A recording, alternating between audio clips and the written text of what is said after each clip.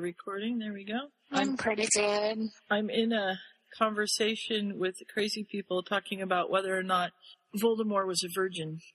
Well... You mean crazy people other than us? Yes. And I said... Hang on, ask them if they want to be on the call tonight.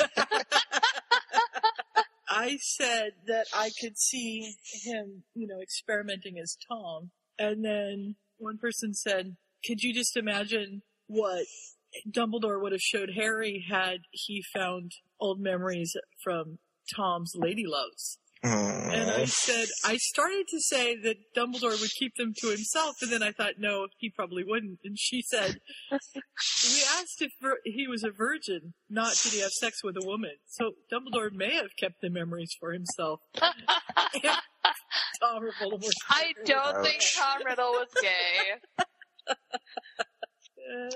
Yes, he was. Him and Quirrell. Oh. Only in the Harry Potter musical was he gay. In canon, he was not gay. The reason it's so perfect is because it's true. For if they knew that you lived, that when Harry Potter destroyed you, your soul lived on. Yes, that when my body was destroyed, I was forced to live in the Forbidden Forest, eating bugs and mushrooms and unicorn blood. Until I found you and let you attach yourself to my soul. Yes, nobody must know any of that. How do you spell Quirrell? I don't want to spell it. Hold on. Quirrell. Yeah, that's basically it. I have bad spatial, I can't think about a word. You don't even know the right word here. It's spelling. Spelling? That's not spatial. No, but, spatial, I forget the second word, but spatial something where you can, think of a word in the air and, know how to spell it without writing it down. I am Tom Marvolo Riddle. Exactly. I can't do that. I'm stupid. I have to actually write it down like a normal person. No, you're not stupid. Are you friends with Dan on Facebook, Kat? Which Dan? Daniel. Yes. Did you see the picture of him in the wild shirt that they just posted? It looks like a wallpaper shirt. It's pretty hideous. Which shirt? Yeah, I'll see if I can pull up a link. Oh, he graduated. Yay! I'm all in favor of graduation. I'd like to give a shout out to my dad, who has graduated from college with his master's in history. Daniel is such a... They accepted his thesis, and he has done some unique research. And one of his advisors said, this is an all-new area here. No one's ever looked at this question before. Wow. Yay! Yeah. So it's pretty cool. And one of the places where he did his research has asked for a copy of his thesis to put on display. Wow. That's awesome. And this thesis, if he added just a little bit to it, he could probably turn this into a book. Wow. That's really cool. My dad, he's nuts. Well, at least we know where you got it from. Content is currently unavailable. What's that shit? Oh, because you're not friends with Daniel. Guess not. No, because you didn't put it into... Hold on. You have to say view image and then copy it over. Because then everyone can see it. No, it's okay. You should be able to see that one. Okay. Yay. Who am I looking at? Hufflepuff Dan. This is one of the old members. Why is he in first position? I don't know. I think they were at a play or something, but I'm not at all sure. I have no idea. When I had long hair, it looked way better than that.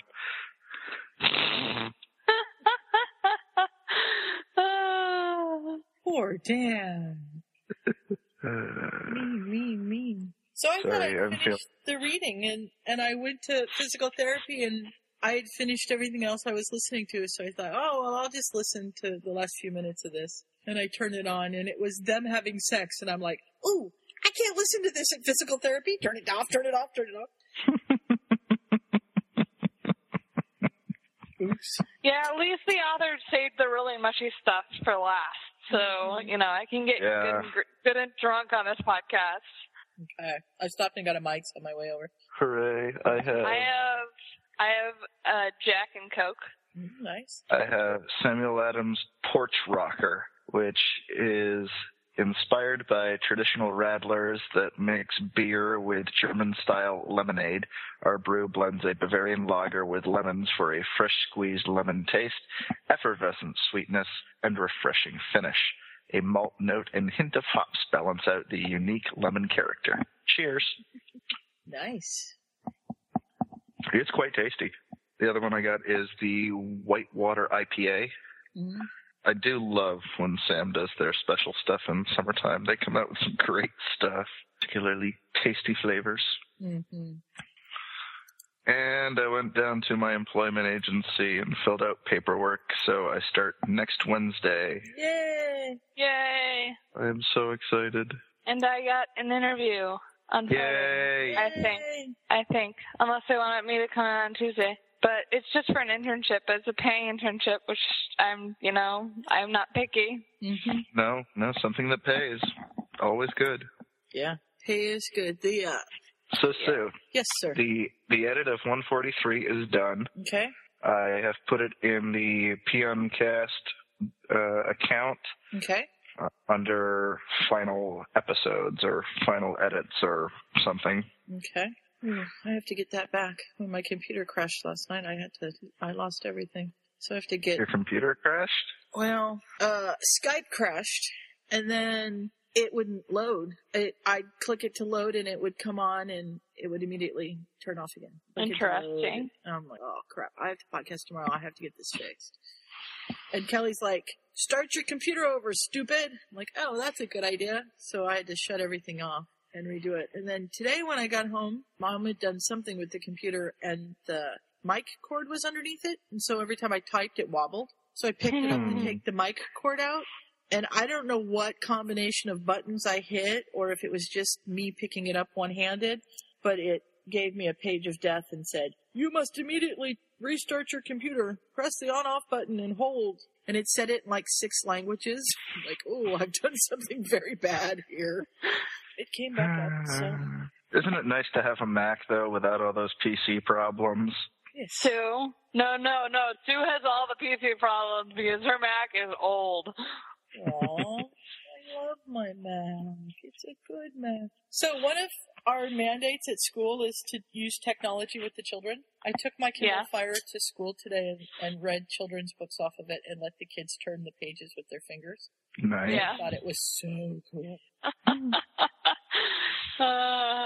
Have you guys seen the video? There's a video out there of this little 3-year-old who she has an iPad in her lap and she's, doing stuff with the iPad and she knows how to play like Angry Birds with the iPad and then her dad gives her a magazine and she's trying to scroll through the pages of the magazine like you would on an iPad. She doesn't know how to work the magazine. This is our future, people. Yes, it is, unfortunately. Well, we sound like cranky old people. I remember when we had to climb uphill both ways through 16 feet of snow. Well, just for the chance to use dial-up. So I remember dial-up. Me too. So I had to go to my dad's office today because we were setting up a virtual, and I don't know if anybody on this call is going to understand what I'm saying. We had to set up a virtual machine with Windows 7 so I could use some of the technology, some of the software that we use in computer forensics to, retry everything out because it's been a year since I took computer forensics. And my dad just sitting there going, it's so amazing that you can set up a virtual machine with, a completely different OS. And I'm just like, this is not a big deal. Like, why is he making this into a big deal? This has been around for a really long time. And he's just like sitting there going, I can't believe it. That's awesome. So I'm squicking these people out. They're okay with the gay Voldemort sex, but Harry Hermione is squeaking them out. Tell them about Vernon and Petunia. I found it disturbing. It was funny in a very, very sick and disturbing way. Yeah, but it was just so perfect for Dursley. I mean, come on. Who's on top though? I can't remember. I don't want to know that. Well, if it was the other way, that would have hurt. Okay, that's I don't too wanna much know. information. Like, That Petunia's would a be too tiny much woman sick. to have that big of a man. Like, just. Oh. A dead weight? Stop. Wow. Stop. Stop talking. Stop talking now. And would it just, like. Please, God, stop. Remember. The hell with that? Tell him about Hermione and Snape. I said, I am just that good. She said, uh-huh. We've Harry and covered Hermione is squicking them. Who are these people? we've Ella. covered at least in the same ages. We've covered odder things than that. Let's see, it's Vernon. And Petunia. And So we she's on top. it's fabulous. Him dying in the saddle. Right, because if he's on top and has the heart attack while they're doing it, then it's going to be a murder-suicide or something. No, she was on the bottom. And he has Exactly. He's on top. Oh, dear. Oh, the conversations that we've had. I know. This and admitting I had glow-in-the-dark condoms. I don't know where I'm getting myself into nowadays. Well, Jeff, you showed Sue the bromance comic you showed me, right? I think so. The bros. Yeah. With the glow-in-the-dark condom. Yes, that was on that's what started the whole thing. That's when I admitted to having them. Mm-hmm. There's a very long, drawn-out story that goes with that. There almost always is. Do we have Patricia? Nope, but we lost Death Roll. Okay. Yep, we lost the death roll. So what do you think about the new 3-book set that's going to be tied to the Potter series? It's probably Hogwarts of History, or not Hogwarts of History, Fantastic Beasts, and, the three that we think. I don't know. I can't imagine there's new content coming out. I mean, I would be thrilled. Yeah, but we would have heard more about it if there was more content coming. But there's a lot of buzz for something that, is already out. You know what I'm saying? Maybe. I mean, I would love it to be more, but I don't, I am in no way out of the fandom, but I kind of don't want more in some ways. You don't want more? Well, I mean, I think there's a line between information that I want to know about and too much information. Like a lot of people are not writing fan fiction as much because, or a lot of good authors aren't writing fan fiction as much because they've gotten all the information that they need and all the information that they want. A lot of fan fiction authors wrote because they didn't know what was going to happen. Mm-hmm. And so I think in some ways I kind of would prefer to not know what was going on, to be ignorant of said knowledge, because then I could just write the fanfic that I want to write instead of this detail, what's this detail about? Mm-hmm. Stop that, Sue. Mm-hmm. You're not allowed to do that tonight. Okay. That's really angry. No, I'm not angry. I'm tired of listening to it. Tired of listening to me go, mm-hmm. Death Roll And smash. Scott going, and, yeah. With a deep breath right before it. Uh-huh. Yep. I will try to not say, uh-huh. Mm-hmm. Well, So we have a according to particular most- love of run-on sentences. And this happened, and then we go over here, and then this happened. It's like, oh, stop, use proper diction. I don't know proper diction. That doesn't work for me. What is this nonsense? What is that stuff? What are you talking about? Well, I'm gonna guess that Trisha's not coming since I haven't Is heard Scott, listening in or something? I feel like Scott is spying on us. Scott just posted in chat, not in our chat, but in another chat that I'm in, the art of, oh, never mind, I misread that. Apparently the listening is hitting me harder than I expected. What do you think it said? It says the art of detection. Yeah, I thought it said the art of diction. Wow. We haven't even started yet, and Cat's smashed. I know. Smash. Should be good discussion. I am, however, at a point where I'm able to accept the gooey stuff and just, kind of just let it go. Oh, good. Well, let's get right into it then. Woohoo! Gooey stuff. Okay, hang on just a minute. Ryan's asking me a favor. He's not writing, so it's going to take a while. Okay, we'll start it. Hey, Kat, you haven't started one in a while. You want to start it? Or shall we let Death Roll Londo do it since it's the last one? Let's have Londo do it one more time. We're actually very tempted to do the whole night in character. Please don't. You'll ruin your voice. And then what will happen is when you come in to your go into your employer tomorrow, and your voice will be ruined. It's not tomorrow. It's not tomorrow. It's next Wednesday. Today is Wednesday, Kat. Oh. Yes, I know the podcasting night is Wednesday. We still don't want you to ruin your voice. We don't. Okay. I have a feeling that Catherine would be very angry at us. For Friday, August 23rd, this is episode 172 of Potterfic Weekly.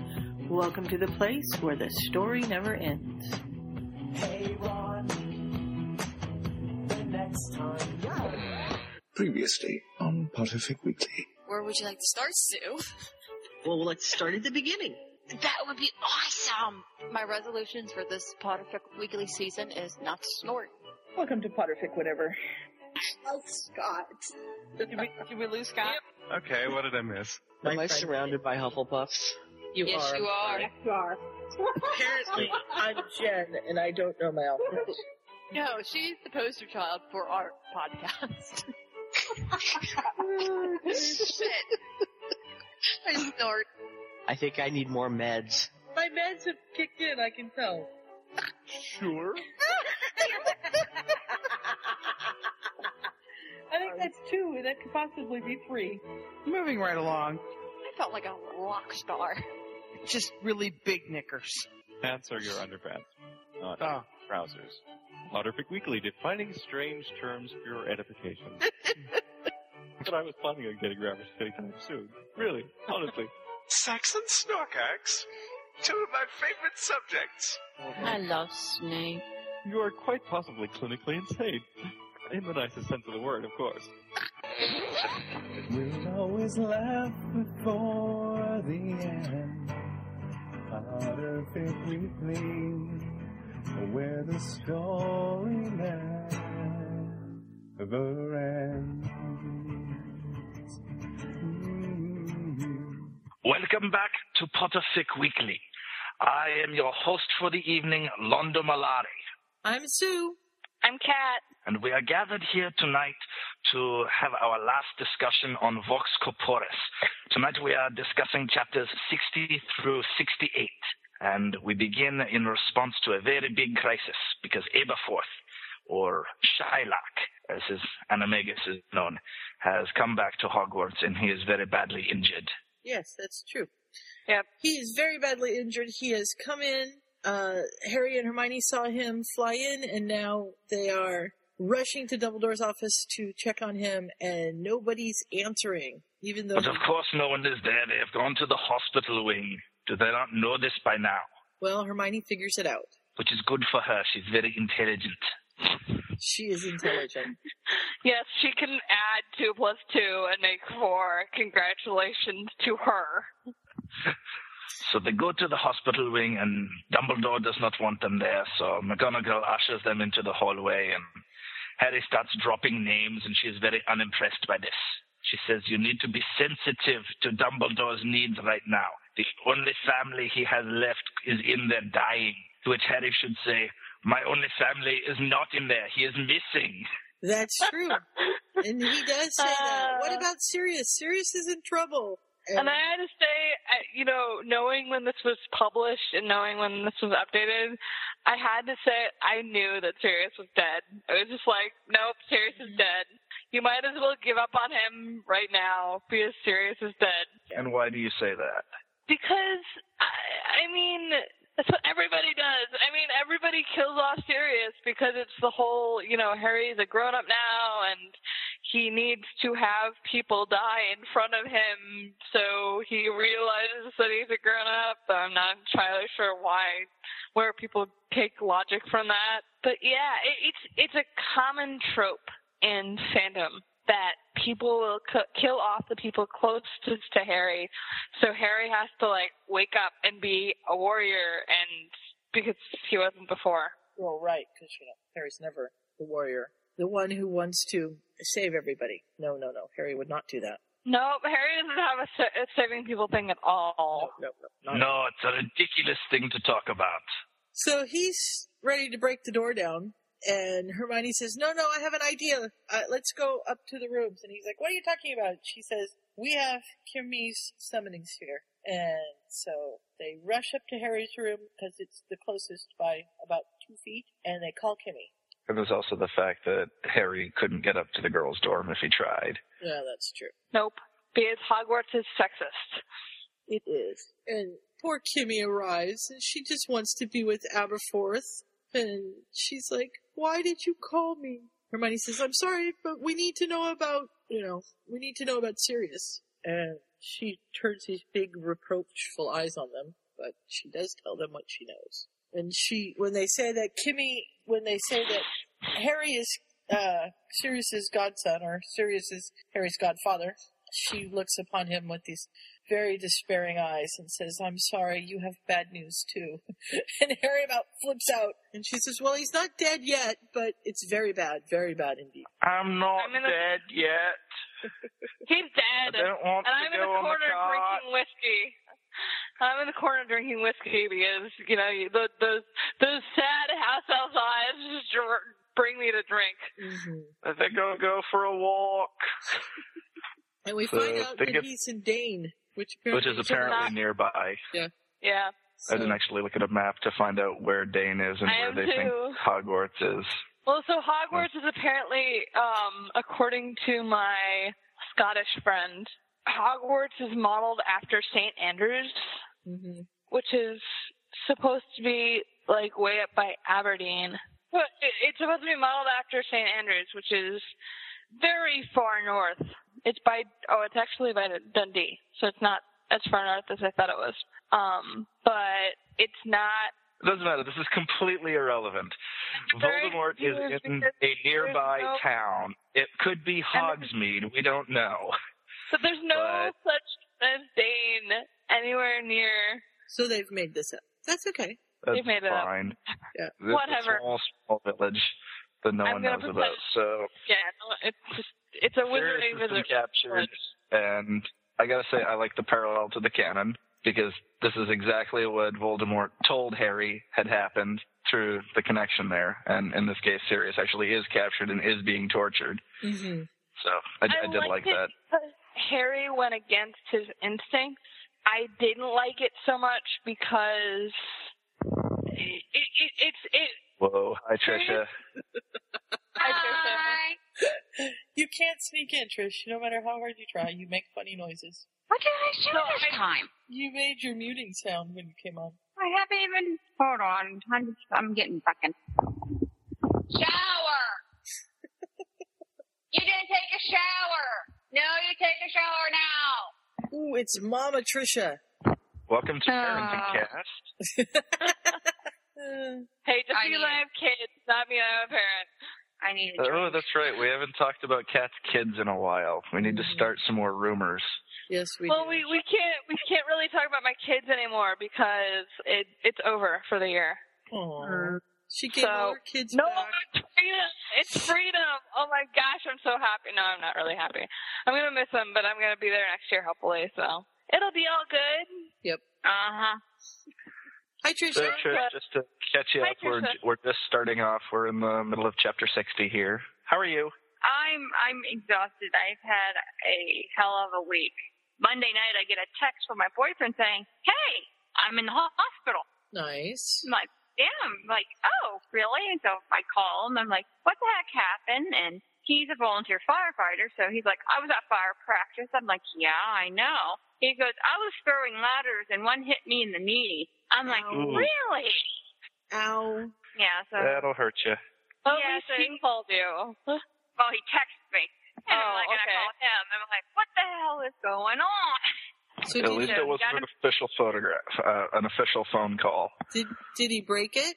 Well, what happened was he got admitted to the hospital, and then the next day they finally did an MRI, and he tore his patella tendon.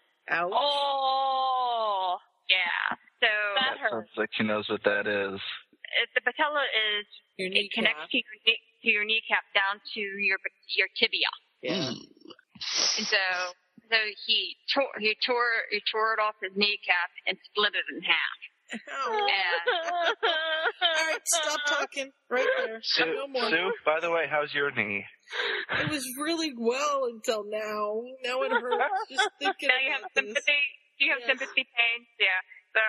So I've been he's been fine. I mean, he is a little bit of a typical guy, but not really. But what makes it worse is that he's a personal trainer and he can't sit still. So that makes it 10 times worse. So he's in the stupid hospital bed, and there's how there's like a bar over the blankets of the bed, and there's a triangle. Right. And he's looking at it, and he's like, first thing he does is grab a hold of the stupid triangle and start doing pull-ups. I'm looking at him. I'm like, what's wrong with you? He's like, That doesn't have anything to do with the knees. Yeah. Yeah, that's what he's pretty much. Yeah, that's pretty much what he said. I'm like, you got your book. He goes, he's like, you can only read about the IRS for so long. He goes, I'm bored. I got to do something. I understand this. This is man logic. Trisha, give him a few podcasts. Give him special episode 4. He already thinks I'm nuts. And the funny thing is, I made him take the You made him take the sorting test. Yes, I made him take the sorting test, and isn't he a Hufflepuff? What the hell is a Hufflepuff? No, he's not. He's a Ravenclaw and a Gryffindor. Yay! He got the same amount in each, so he's both. Okay. I'm like, yeah, that's all I need. I got a nerd jock for a boyfriend. Mm-hmm. That works. And he is. He's a nerdy jock. Works for me. So I've been dealing with him, and then dealing with his mother has been pretty lovely too. Oh my God! I just kind of looked at him. I go, "We are never getting married." He looks at me. He goes, "Why?" I go, "She's a lovely woman, honestly, but she does not know. She doesn't know how to give up control at all." Oh, I know. She's a lovely woman, but she's driving me crazy. Yeah, she would drive me nuts. She would. I mean, she is nice, but the thing is, she has some control issues. Like, I'm like, you know what? I'll help. I'm like, I will help you. I'm like, because he usually mows her lawn. I'm like, I'll start mowing the lawn for you. No, I won't want you to do that. And I'm just like, I'm more than capable of it. I'm like, matter of fact, my brother and I had a lawn mowing business when we were growing up. Good. Can you come and mow our lawn? Yeah, you live a little far away. Yeah, but I don't have Sue has awesome food. I know. I have to go to Sue's sometimes just to come to eat. I know. Sue's bed and breakfast. I know. Maybe you guys should do that. We talked about it once. You have a lovely you have lovely area, so you should do it. You could totally sell the whole country experience to the city people, because man, I had not experienced food until I experienced farm fresh food. Mm-hmm. And they could go out and feed the chickens and collect eggs. It'd be great. Yeah, then you know how to do it. You could pay for the privilege of doing it. I know. We could have them pull weeds and harvest things. It'd be great. Total. Do you know how many city people pay to do that stuff? I know. But my mother's not a very good person to have other people around. She gets all freaky when other people come around. So. Well, you just keep her in the kitchen. Change barefoot and pregnant in the kitchen? Well, maybe not barefoot and pregnant. She might have a hard time with that. Yeah, at least not the barefoot part, maybe the pregnant part. Still. Well, better to the kitchen than chained up in the shed. That's true. You're going to be locked in the basement. With the goat. I'll be back. I gotta go lock up the chickens and the mother. That would really call for a shot. Mother needs bed. Oh dear. Okay. We're way on course. Shall we get back to... Yeah, let's get back to the we fic. should get back to the fic. Trisha, Trisha, you can go anytime that you need to, because I know you have to get Ulrich in bed and stuff. So just... Yeah, I'm ready. Yeah, just use the Skype mute, not the microphone mute. Yeah, well, my patience is low today, so... I'm going to start my point over. Okay, yes, please. Sorry. So, I think we were talking about Sirius, right? Uh-huh. Yeah. And you knew Sirius was dead. So I knew Sirius was dead, partially because it's a trope of fic in this era. I can't believe 2007 is an era, but it's an era. And only if you want it to be an era. A lot of authors killed off Sirius because they saw that J.K. Rowling did it for a reason, and then they wanted to do it for the same reason, and I just saw this coming a mile away. The second reason why I knew that Sirius was dead is we haven't seen Sirius this entire fic except for one letter. Mm-hmm. And it's just like Sirius, like Harry doesn't even think about Sirius because he's too horny for Hermione this entire fic. And then we hear about Sirius, and the only thing we hear about Sirius is Skylark is back and he's seriously injured, and well, not to put pun to it, but she's seriously injured without pathos.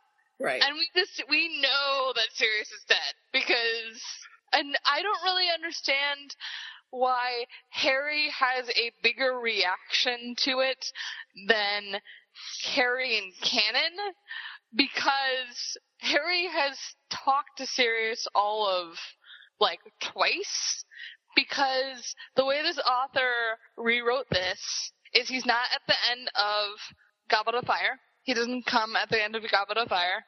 And also, he isn't at the beginning of Book 5 or at Christmas. So all we see of Sirius in this person's canon is at the very end of year 3 for 5, hours or so. And then very quickly he writes to Harry a little bit and talks to him in the fire for 15 minutes in Book 4. And that's it. He has no relationship to Harry whatsoever. See, it's very interesting that you say that it's a trope to kill off Sirius, because in my experience, a lot of the fic written after Book 5 was rebelling against the fact that Sirius had been killed, and it's bringing Sirius back, and all the alternate universes, they explicitly don't kill off Harry, kill off Sirius, I should say. I would say after Book 5, a lot of people saved Sirius. But after Book 7, once J.K. Rowling revealed why she killed off Sirius, there were a lot more fic that were surfacing that had Sirius being dead. Okay, and just to place it, this fic was post Half-Blood Prince. Right. Yes. Just so we're all cognizant of that. I'm just saying that, in this post-Deathly Hallows world that I'm reading this in, it's just kind of like one of those things of, I've seen this before. Because of course Sirius is dead, because we haven't seen him all thick, and we have to cause drama. Right. Drama. Yes, there must always needs be drama. Yeah, we like drama around here. Yep. So to continue, I do take the point that Sirius has not been a huge part of Harry's life, and Harry is agonizing over this, because he does see him even less than in the canon Book 5 at this point. So it's a very valid point, and makes you wonder where the author is pulling this from. Other than overdramatic. Unless this is how it should have been in the canon. It should have been really real, and he should be broken up about Sirius and all this. But the overdramatic, silent, dramatic thing that happened in the 5th film that was really weird and I didn't understand. That's where she got it from. The artsy, screaming thing that was completely, So, Harry is in agony, and he wants to rush after Sirius, but Hermione's holding him back, and then Dumbledore shows up, and Harry argues with him, and Dumbledore admits that no one person is more important than the cause, or the greater good here, which is Dumbledore to a T. Mm-hmm. And he makes Harry surrender his broom, and, you're not going to leave the castle, you're going to stay right here, ha ha ha, because of course that will work. Right. And you can tell that Dumbledore's frazzled because of his brother, because he doesn't actually think of the fact that, he's a big cat. He can get there pretty fast on his own feet. He doesn't need his broom. Exactly. So Harry and Hermione split up, and they're going to go find Ron and tell him, but Harry immediately decides to leave, and he runs into Ginny, and he ditches her, and he heads out of the castle to head to Dane. the fictional town of Because Dane. apparently everybody is stupid in this section of the fic. Right. Because the hat says so. Good God. I do like the point when Dumbledore comes and they're looking at him and he's like, I'm so sorry that you're mad at me. I feel really bad that the last thing I'm going to see is your faces, because you know I might die, is that you're mad at me. Oh, good, you smiled at me. Yeah, right. Crazy old man. But it's like, yeah, let's let Harry out of our sight and not expect him to go rushing off toward the fictional village of Dane. Yeah, this is a great He has idea. the same people thing. Why did no one understand this? I know. It's like, how did you miss this? It's been acknowledged by Hermione. Mm-hmm. No. Even if that wasn't, a part of this fic, it's like the 2-ton elephant in the room from the start of book 1 is that Harry has a saving people thing. Mm-hmm. Yeah. Harry will always have a saving people thing. You cannot undo this about him. If I ever read a fic where Harry did not have a saving people thing, I would click the back button. Like, this is so immensely canon that it defines the Harry Potter series, and they don't pick up on the fact that he's going to go and try and save Sirius. Really? They have read all the fics that we've read. That must be it. So all of them. So Dumbledore takes the broom and goes back to, rouse a army to go to Dane and get Sirius back, and Death Roll said earlier. That's the end of the chapter. Chapter 61. Yay! So Hermione has found Ron, and she pulls a little bit of Princess Bride in here, and she says, "Okay, Ron, good. Let me explain. No, there is too much. Let me sum up." Yeah, that's exactly what she does. My favorite. I love Princess Bride. Yeah. Trisha, turn up the sensitivity of your microphone. Do not move it to in front of your mouth where it will become Hurricane Trisha, but just turn up the sensitivity. Yes. So, and Ginny comes in and they're talking and she says, "I just saw Harry heading that way. He said he was going to meet you in the forest." And Hermione says, "No," and she starts swearing and she says, "Bloody hell," like she's always chiding Ron for. Right. And they check the Marauders map. And call him a git. I love the reaction, and just like, all we have to do is find Harry, and she's like, "He's outside," and Hermione just like goes, "What?" And all the readers are screaming at Hermione, of course, and you expected anything but this? Yeah. I thought I talked some sense into him. Harry and logic do not mix. Like, no, they don't. He's like a dumb Weasley boy. and Quiet do not mix. Yeah, that's still the best one. So they get the map out and, figure out that Harry's leaving. And Hermione runs after him just like a true Gryffindor. Mm-hmm. No plan, and leaving Ron and Ginny there with the map. And then, dun dun dun dun, Tom Riddle Jr., Tom Marvolo Riddle Jr. walks onto the map. So I was confused by the name because he's only a junior if he has all 3 of the same names, and Marvolo was not his father's middle name, so he's not a junior. I thought Moving on. Marlo was his grandpa's name. I got lost in the junior for a while. Oh, dear. Yeah. But he's there. So Harry's leaving to go to Dane, which is obviously a trap. Dumbledore's gone to go gather an army to go to Dane, so there's no real fighters left at the school. And they're all idiots. Voldemort has just shown up. Yes. Bad news, so. Oh my God. They're all freaking idiots. So, I love him. Take the map, go find McGonagall, show her, warn her, but be careful. This is Ron saying this. He's sending Ginny to go get a teacher. I've said it before, I'll say it again. I love Ron Thick. Yeah. He's the best damn characterization I've ever seen him. And well, I could see this too, because Ron has actually been there where not getting the teacher has made them go down the wrong path. Right. Yes. He's learned something. Yay! Ron has learned something. It doesn't seem like that's true Ron. Say again, Trisha? That doesn't seem like a true Ron, then. I know, but it's growth from the canon characterization that we had to this point, and it's the growth that we never see in any fic ever. Well, yeah. I mean, so I'm just happy to finally. I just don't think Ron will ever grow.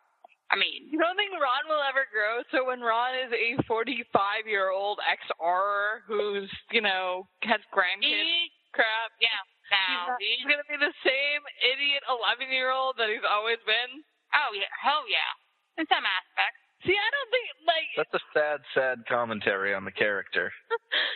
I don't hate Ron. I would like to state for the record that I don't hate Ron as much as Trisha does, apparently. No, I don't hate Ron, but I think he always is going to have more of a, I'm trying to think. I mean, I don't mean it as a bad way, but I think he has more of a childlike quality. He's always going to be he's going to be the playful one at all times.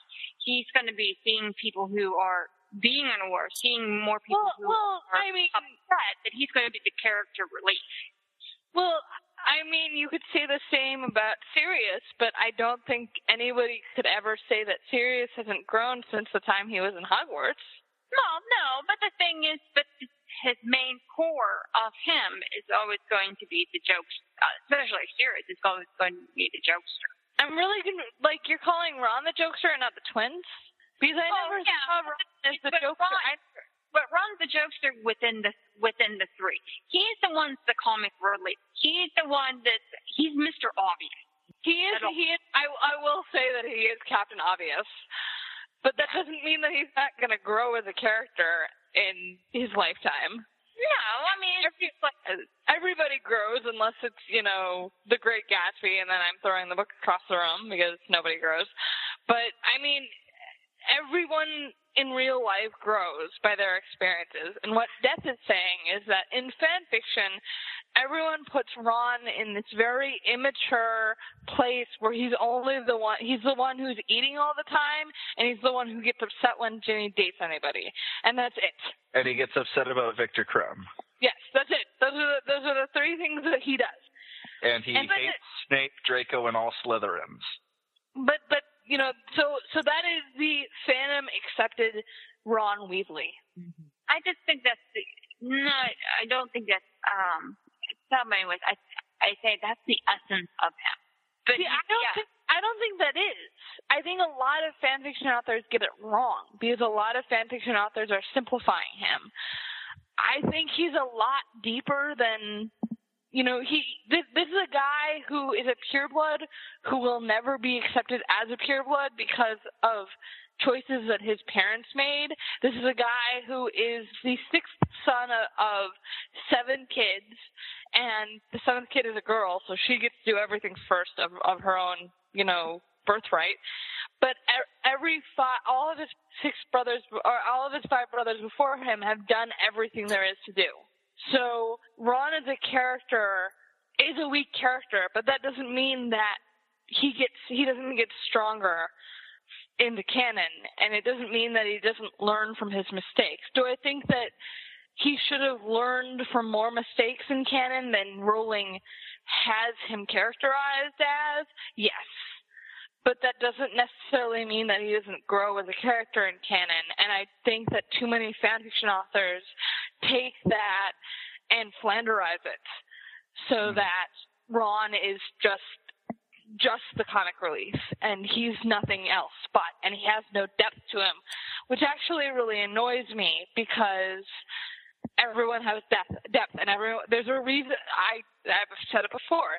Everyone has a reason for doing things. And I think the point that Death is making is, in this fic, Ron has a reason for the things that he does. In a lot of other fics, Ron has no reason for the things that he does. It's just what he does because that's what the box that everybody puts him in. Very well said. And I would like to just jump off of something you said 5 minutes ago. I don't know how much I accept this characterization of Sirius as a jokester. It's largely a fanon construction, I think.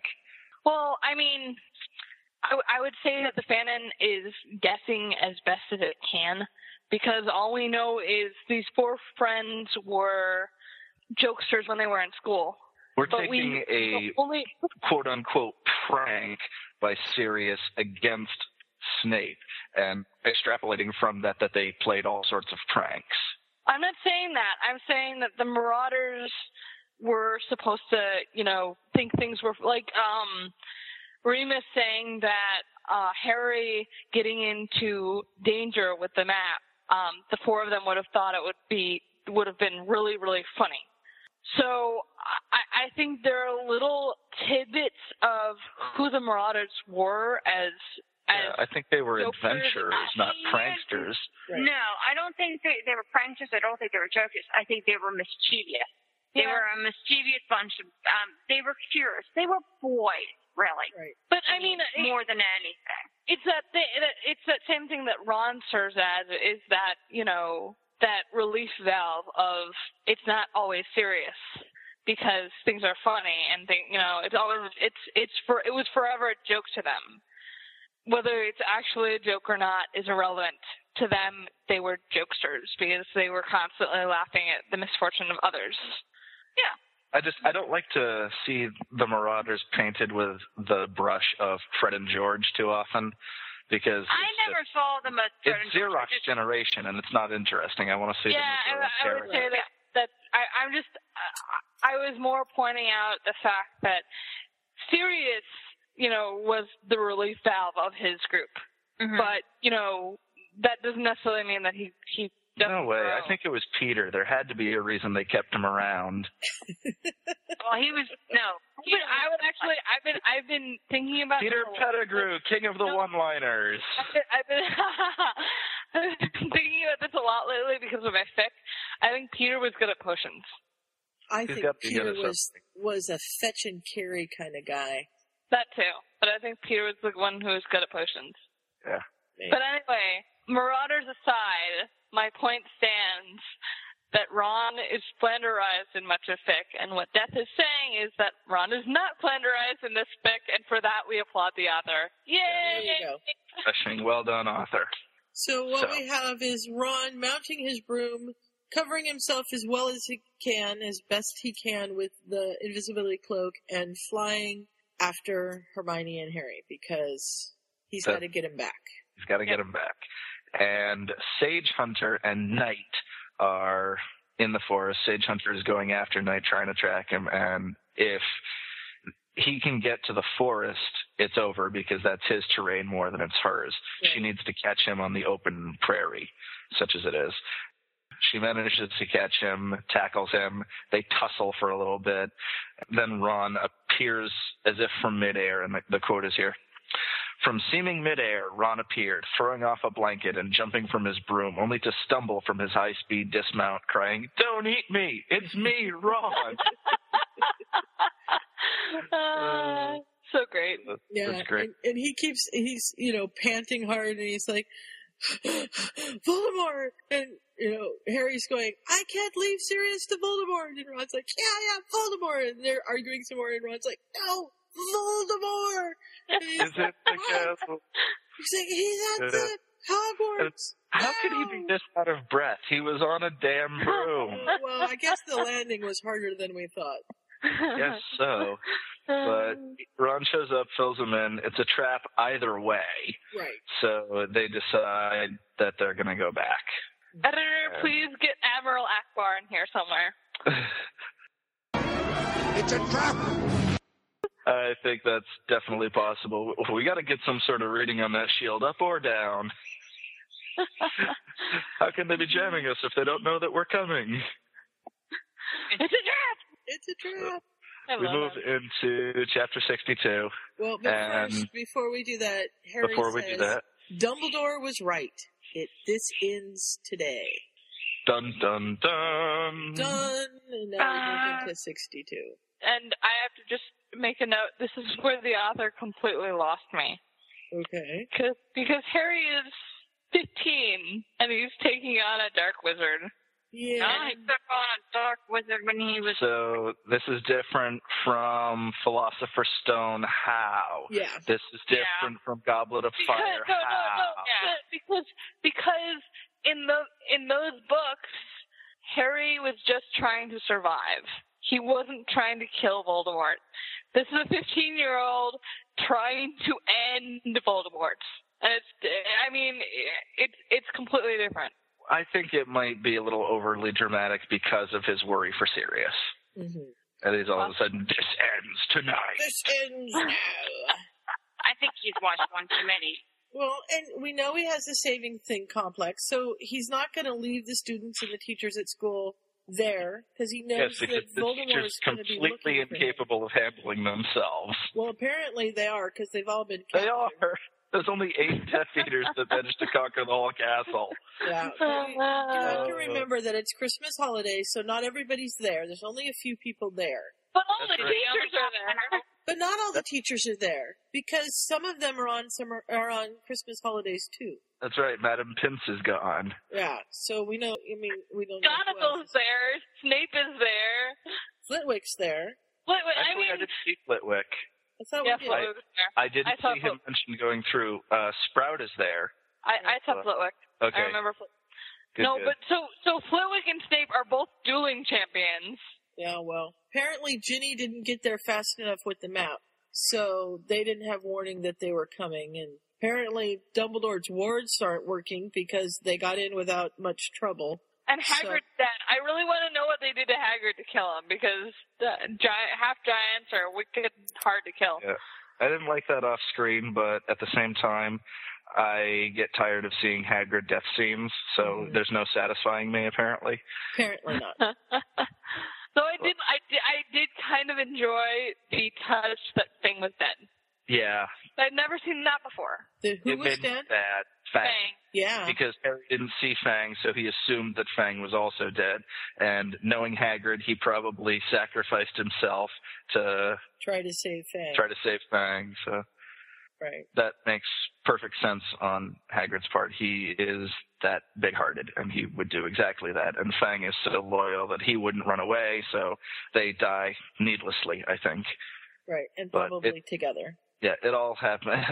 Hagrid took 7 AKs to the head and then fell on Fang and squished him. Oh. I like that explanation. Oh, that was a lovely thought. I apologize to Misanthropic for the following review of her Fang, because it's not that I don't like her, it's just these last chapters completely were weird. Okay. Have more whiskey, it's fine. Mm-hmm. So as we come into the chapter, I'd like some more. We see that Oliver is dead. Is it Heather? Yes, don't tell Heather. Don't tell Heather. The bigger staff is gone. Oh. I still don't understand why he's there, because he should have graduated a couple years ago, but that's beside the point. And Lavender is weeping over him. This is very sad. So I didn't understand the phrase, there were only 8 Death Eaters in all of Harry's count, but over a collection of women and children well enough to do the school. Is this like 1919 or something? I don't really understand why the women and children are like an important point. Apparently Snape is now a woman. Well, and Snape and Flitwick seem to be like I didn't see it coming. I'm very disappointed in Misanthropic for not setting the basis for that earlier in the fic. Well, he, did wear Neville's grandmother's dress. So there's been lots of bad stuff happening at school in the 5 minutes that Ron has been gone. So apparently all the men at the school are either they went home for the holidays or Dumbledore. Dumbledore left Snape and Flitwick, and he took the rest of them to go rescue Sirius. Well, the men. How many men are there on staff? 2. Oh, I get children. Yeah. I don't know. Snape and Flitwick, and that's Hagrid. Yeah, Hagrid. Whoever the Defense Against the Dark Arts teacher is. Unless it's Umbridge. So, I mean, if you've seen a Harry Potter sequel, that can be debated. Professor Umbridge is a woman! No. Oh, yeah. Did you get my text? What? You didn't take me back. Dumbledore! Did you get my texts? Yes, I got your texts. I got all 900 of them. You've been clogging my inbox for long enough. Well, you didn't text me back. Dumbledore, she's gone I'm going to go see them in just a few more days. That's awesome. They live in my hometown. I know it. Sweetness. So... McGonagall's crouched down, shielding away from the student. Merlin, had Harry ever been that small? Yes, he had. Yeah. Harry's still that small. Yeah. This is true. Now, I do have a question about the timing here. How long did this fight take? Because Ron hasn't been gone that long. It's only been about 5... He ran to the edge of school grounds and back. Yeah, it's been maybe 10 minutes since they first spotted Tom coming on to the castle grounds. And you get back, and Oliver's dead. Ginny's been injured. They had time to rape Hannah Abbott. And they took down Snape. Well, if it's a gang rape, which is apparently what Death Eaters love to do. And they managed to take down Snape, and he's been tied up. And I just feel Snape would have lasted a lot longer than 10 minutes. And here's what Snape lovers would say: he can last all night. Oh no! So it seems very sudden that we get back to the castle and it's a war zone. Yeah, it does feel like, in some ways it feels like 7 hours have passed, and in other ways it feels like 20 minutes have passed. It literally feels like this is after the lull at the Battle of Hogwarts. Yeah. Well, and they could have been 1 hour. Pretty far away, but they can't have been that far away. No, because they just left the edge of the map. And the map only goes to the edge of the Hogwarts grounds. Right. And then Voldemort appears. So Ron essentially went from the edge of the Hogwarts ground, and then Harry and Ginny ran back. I mean, it's not that far. Look at it this way. Voldemort is on the edge of the map, and Ron is in the castle. They start at the same point. They will cross halfway. If a train leaves Hogwarts at 12 o'clock... Although you could say that Ron was going a little faster because he was on his broom. He was on his broom. But that would give Voldemort even less time. That's true, too. So... But... I don't want to just go round on this, but I have a problem with the timing. I see it. Apparently they stopped for a picnic lunch before dealing with the greater good. Yeah. Maybe. Sprout's there. She's got a quartet of frightened students around her like a mother bear looking after her cubs. And those are Hufflepuffs, because... Of course they are. What the hell is a Hufflepuff? I just would have liked a reference to a badger here, because Kat and I watched a badger chase off a cougar the other night. Well, it says that whenever the Death Eaters get close to him, she yells at him and kicks them, and they back off. That sounds badgerish to me. Actually, that's very true. She had her arms splayed wide, guarding her charges. What of the survivors she could handle, claiming as her responsibility. When a Death Eater came too close, she kicked and yelled at him.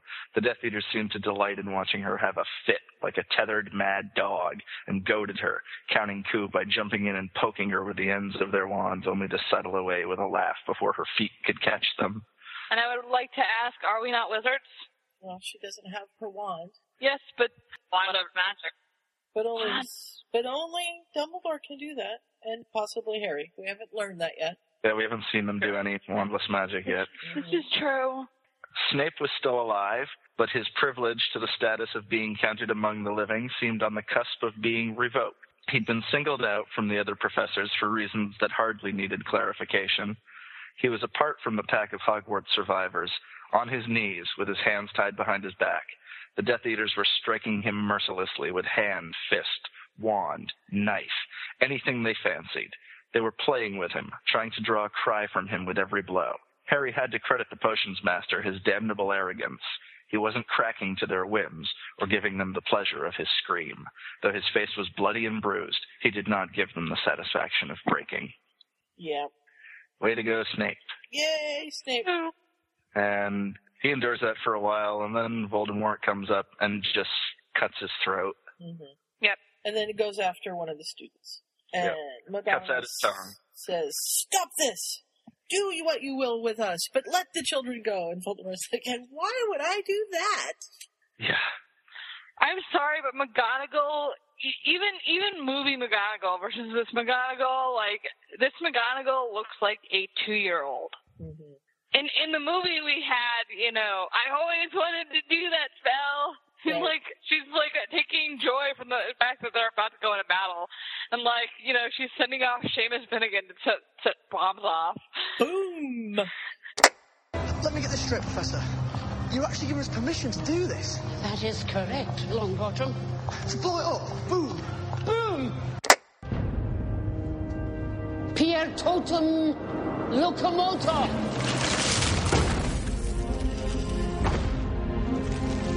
Hogwarts is threatened. Man the boundaries. Protect us. Do your duty to our school. I've always wanted to use that spell. And, in this one, it's just like, oh, but please don't hurt the children. Really? Yeah, McGonagall should be a badass. McGonagall should be a badass. McGonagall is a badass. Yeah, she is. End of story. So he's watching in horror while Voldemort singles out a student and cuts out his tongue and wants him to tell him where Harry is. And of course they have no idea, because Harry's nowhere to be found. And he didn't tell anyone he was leaving, so they don't know. I assume he's in the common room. Yeah. I will give this author credit that this Voldemort much scarier than canon Voldemort. That's true. Yes. You have 1 hour. Yes, he is. Anything scarier. Cutting students' tongues out. That's kind of badass. You don't want to mess with that. That is true. And while he's doing this, Nagini has snuck up on Harry and Hermione, specifically Hermione. So Harry reductos and cuts off Nagini's head.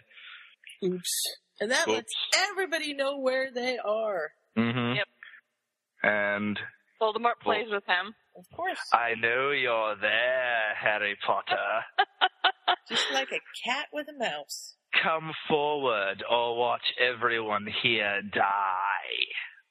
At least Voldemort knows that Harry is a saving people thing. Well, what's amazing to me is that Voldemort can use the Avada Kedavra without saying it verbally. Right. He follows his threat with a wand pointed at the frail child in McGonagall's arms. Green flared. The professor gave a sharp cry of protest and alarm when the child collapsed in her hold, dead before McGonagall could do a thing to stop it. He doesn't say the words. Nope. If Snape and canon can, cast But wordlessly. given how difficult it is to do the killing curse in the first place, we know it takes a lot more effort to cast non-verbally, which is why a lot of wizards don't do it. Yes. So to do a complicated spell non-verbally is a big deal, and I know Voldemort is powerful, but I'm just impressed that he didn't actually say Avada Kedavra here. Avada Kedavra isn't the thing is that Avada Kedavra isn't a complicated curse. It's just you have to completely and wholly want that person dead. And it takes a fair bit of power. Since Voldemort's a monster, we can assume that he has no heart. Even without the Horcruxes, we can assume that Voldemort as a villain has no heart and has no compassion for anybody. So I could totally buy Voldemort being able to AK somebody wordlessly, silently. I can accept that. That's a pretty good explanation. Yeah. So Harry comes out and he says, "Okay, you've got me now, let the others go." And Voldemort's like, "Why would I do that?" And Harry says, "You said I wouldn't have to watch them die." And he's like, "Yeah, I'm going to kill you first, and then I'll kill all the rest of them. But you won't have to watch them die. It's okay." Yeah. Applause for the evil Voldemort. Exactly. Ron and Hermione have their wands taken away, but Harry's allowed to keep his because Voldemort wants to finish their duel from last year. Yeah, this is not being intelligent. No. It was interrupted. Well, he's arrogant. It was, but that's not the bloody point. Just kill him. You don't give your enemy a fighting chance. Voldemort has not read the manual. He has not, apparently, but he's much more scary. So I think he started to, but he only got through the first chapter. And he's been meaning to finish it later tonight, but hasn't quite got there yet. If this had happened at the end of the school year, like it's supposed to with the big battle, then it probably would have gone much differently. Yeah, he apparently had to have sex with, people, according to Sue's conversations. Earlier. Yeah. What? Yes. Sorry, I tried to block that out. Voldemort threatens the crowd. The trio steps out. Voldemort wants to duel, and the Priori Incantatem sort of thing happens. Their wands connect, and it's the Avada Kedavra and Expelliarmus, just like it was a year ago, 6 months ago. And whatever Voldemort wanted Ollivander to do, he's done, because Voldemort, quote-unquote, wins. The spell all goes back into Harry's wand. It backfires. It burns up. It's useless. Yep. So now he does not have his primary weapon. But Harry has an ace card. Which is his Animagus form. And he transforms and he dodges the killing curse. And it's carnage and chaos going all over the place. And Hermione and Voldemort's going, what is this nonsense? What is this? Yeah, he's just getting ticked. Kill them! Yeah. You can just see him. He's jumping up and down. Kill them! He does. Then Voldemort went mad with rage. Kill them all! Yeah. And both Knight and Sage Hunter are attacking Death Eaters right and left. Uh-huh. And they're killing them. Oh, yeah, they're killing them. And Voldemort figures out that Harry's kind of keeping an eye on the other cat, so he goes after her. Yep. And slashes her. Yeah, it's really this badly. big, nasty curse. And I wrote down that it is a vicious, two-tier, flesh-eating curse. Very, very nasty. Reminds me a lot of the purple spell. Yeah. Rather to say, it reminds me a lot of the effects that people attributed to the purple spell that Dolohov cast on Hermione. I do love how it's called the purple spell, because he casts it silently and no one knows what it does. What it's named. It's great. It's just the purple spell. Yeah. And then he turns to do the AK on Knight, but he's too late, and Knight's on top of him. In less than 5 seconds. 5 fateful marks of time. 5 seconds of forever for the locked foes. And Knight rose up before the Dark Wizard, drew back a great foreleg and a clawed paw, and raked it across Voldemort's body with an ear-splitting scream. And Voldemort screamed too, but in pain. I like that. And I like that, there's snow on the ground. We know that because Sage Hunter was having trouble running before. And so steam rises from the hot wounds on Voldemort's torso. That's a great visual. Yes, it is. It is, but it's not realistic. CSI Hogwarts, this would not actually happen. Steam doesn't rise when you pour warm liquid on snow? Well, yes, but blood isn't hot enough to pour. Like, when you pour blood on snow, it doesn't steam. It's not boiling. But it's... No. Hold on. Have you never... Well, all right, I'm going to stop, and I'm not going to ask this in the form of a question. When bodily fluid such as urine goes into snow, it steams, and there's no reason why blood wouldn't do that because it's at the same temperature. Right. Even your breath steams in a cold air, so I could see blood making... Okay. It doesn't even have to hit the snow. It's just the heat. I could see the air steaming around the blood. I couldn't see, because the imagery of the blood hitting the snow and then the snow steaming, it seems to indicate to me that the blood is so hot that the snow is melting. I don't think it ever hits the snow. Well, it doesn't talk about it. It's not melting due to heat. It's melting due to the fact that the blood is a liquid and it's dissolving the snow. It's not causing a phase. Well, it is causing a phase change, but it's not related to the temperature, I should say. We've got it wrong. You're thinking about it wrong. The steam rose up from the hot wounds on Voldemort's torso, laid open to the cold winter's air. Then I'm okay with it. Then the blood hits the snow. It doesn't steam when it hits the snow. It steams when it hits the air. Okay, I'm okay with that now. Because, I mean, I can see hot liquid like urine or blood steaming in the winter air. Mm-hmm. Because that is something that happens. But snow steam, it takes a lot for snow to steam. Yeah, so, urine would do it. Urine melts the snow and would make it steam a bit. But I'll tell you from first-hand experience, yes, it does. You gonna tell us peeing in the snow stories, Death Roll? Are you really? Do I really have to? I thought I just told you the story. I've peed in the snow before. Okay. Story's over. Thank you. Well, there was this You're one not winter gonna that tell us I stepped about, outside and I peed in the snow You're and not it's gonna steep. tell us and about the faces that you made or the drawings that you made or anything like that. generally, I sign my name. See, I knew there was something in there. Do you sign it, Death Roll? Yes, I do. Oh my god. Trish, ask your fireman boyfriend. He'll tell you all about it. Oh, I know. He just thought it was cool peeing in the little bucket thing. The urinals.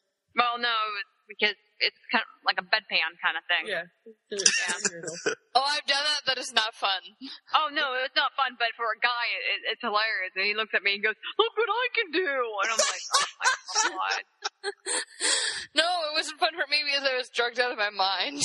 Oh, I know. So I've done it too, drugged out of my mind, and it's the most humiliating thing in the world. Oh yeah. My grandfather thought it was the coolest thing. He had to have one in the house. He had to have one in the car. He had to have one everywhere he went. Oh yeah, Christian's the same way. And I went to visit him, and there the jug was right beside him. I'm like, "Can't you get up and go to the bathroom?" He goes, "It was right there. I had to use it." That's such a guy response. It totally is. I just kind of looked at him. I'm like, "There's something wrong with you." Yeah. There's wrong with you too, because you like him. I know. I ask myself pretty much daily, why do I date you? I'm sure you come up with a good answer. No, it's an ongoing thing. No one really understands why. Aww. Because he's pretty. I know why. I haven't seen a picture of him, by the way. I assume he's pretty. Because if it wasn't him, it would be the milkman. I ran into him yesterday. Edgecombe. I haven't seen the milkman in a year, and there he was. Oh dear. I hurried up and ran inside. Locked the door. Yeah. I'm like, "Oh, shut up! Don't talk to him! Go, go, go!" You want some ice cream, little boy? Yeah. No, he never brought ice cream like he said he was going to. Oh, I thought he did. No, he said he was going to or something. Well, no, he did. It was a candy or something. Yeah. You what, Death Roll? How dare the creepy guy lie to you? Really? I know. He never asked me down for another drink, though, that's for sure. Well, that's good. So we have Voldemort. So some people who will want to be drinking and celebrating is all the good guys, because Voldemort is dead. Not only dead, he's beheaded. And he crapped his pants. He, rips off... Well, I would too if, a giant jaguar was attacking me. Well, yeah, and does he do that really, or is it just that his intestines are punctured? Well, there's also the fact that when you die, you lose bowel control. You lose everything. Voldemort obviously did not go to the bathroom before he left on his little adventure here. Apparently I was gonna say, you know what? I haven't died, but I've lost body function too. We went from peeing in the snow to this. I love it. Now we just need to vomit and we'll be fine. Okay. We made full circle. I never thought I'd ever hear the words, "I haven't died." Trisha, we're glad you haven't died, because we would miss you very much. Because clearly I thought that I was talking to a zombie on the other end of the line. Shh, don't tell her secret. They'll go after her if they know. It's The Walking Dead all over again. I feel like it. Comfort. I love that Voldemort tastes hideous in Knight's mouth. I would be worried if he tasted any other way. Yeah. I'm wondering, okay, mine's tasting him. Well, he can't help it. See, I don't understand. Oh, yeah, he turned into that jaguar and he kind of ate him. Yeah, he bit him, so he bit right through his throat. So I've seen this with 101 Dalmatians in the book, not the movie, just to be clear, in the book. Not the Disney book, but the actual book. Sorry. It's not the one with the singing. It's the one with the real book. Mm-hmm. I can't describe it any other way. The book. The book. Book. Is it like the boat? Yes. No, but so 101 Dalmatians was originally a book that was about 3 adult dogs that raised 13 puppies. And then 2 of the adult dogs went off to rescue the 13 puppies that were kidnapped. But so there was a line in there where one of the puppies commented that Cruella de Vil tasted horrible. So I don't understand why animals think that meat tastes horrible, because I know, humans equals meat, that's bad, but it's still meat to animals of an animalistic mind. And if Harry, who has lost all sense tonight, is attacking Voldemort, I don't think he'd stop to think, this guy tastes really nasty, but I must attack him.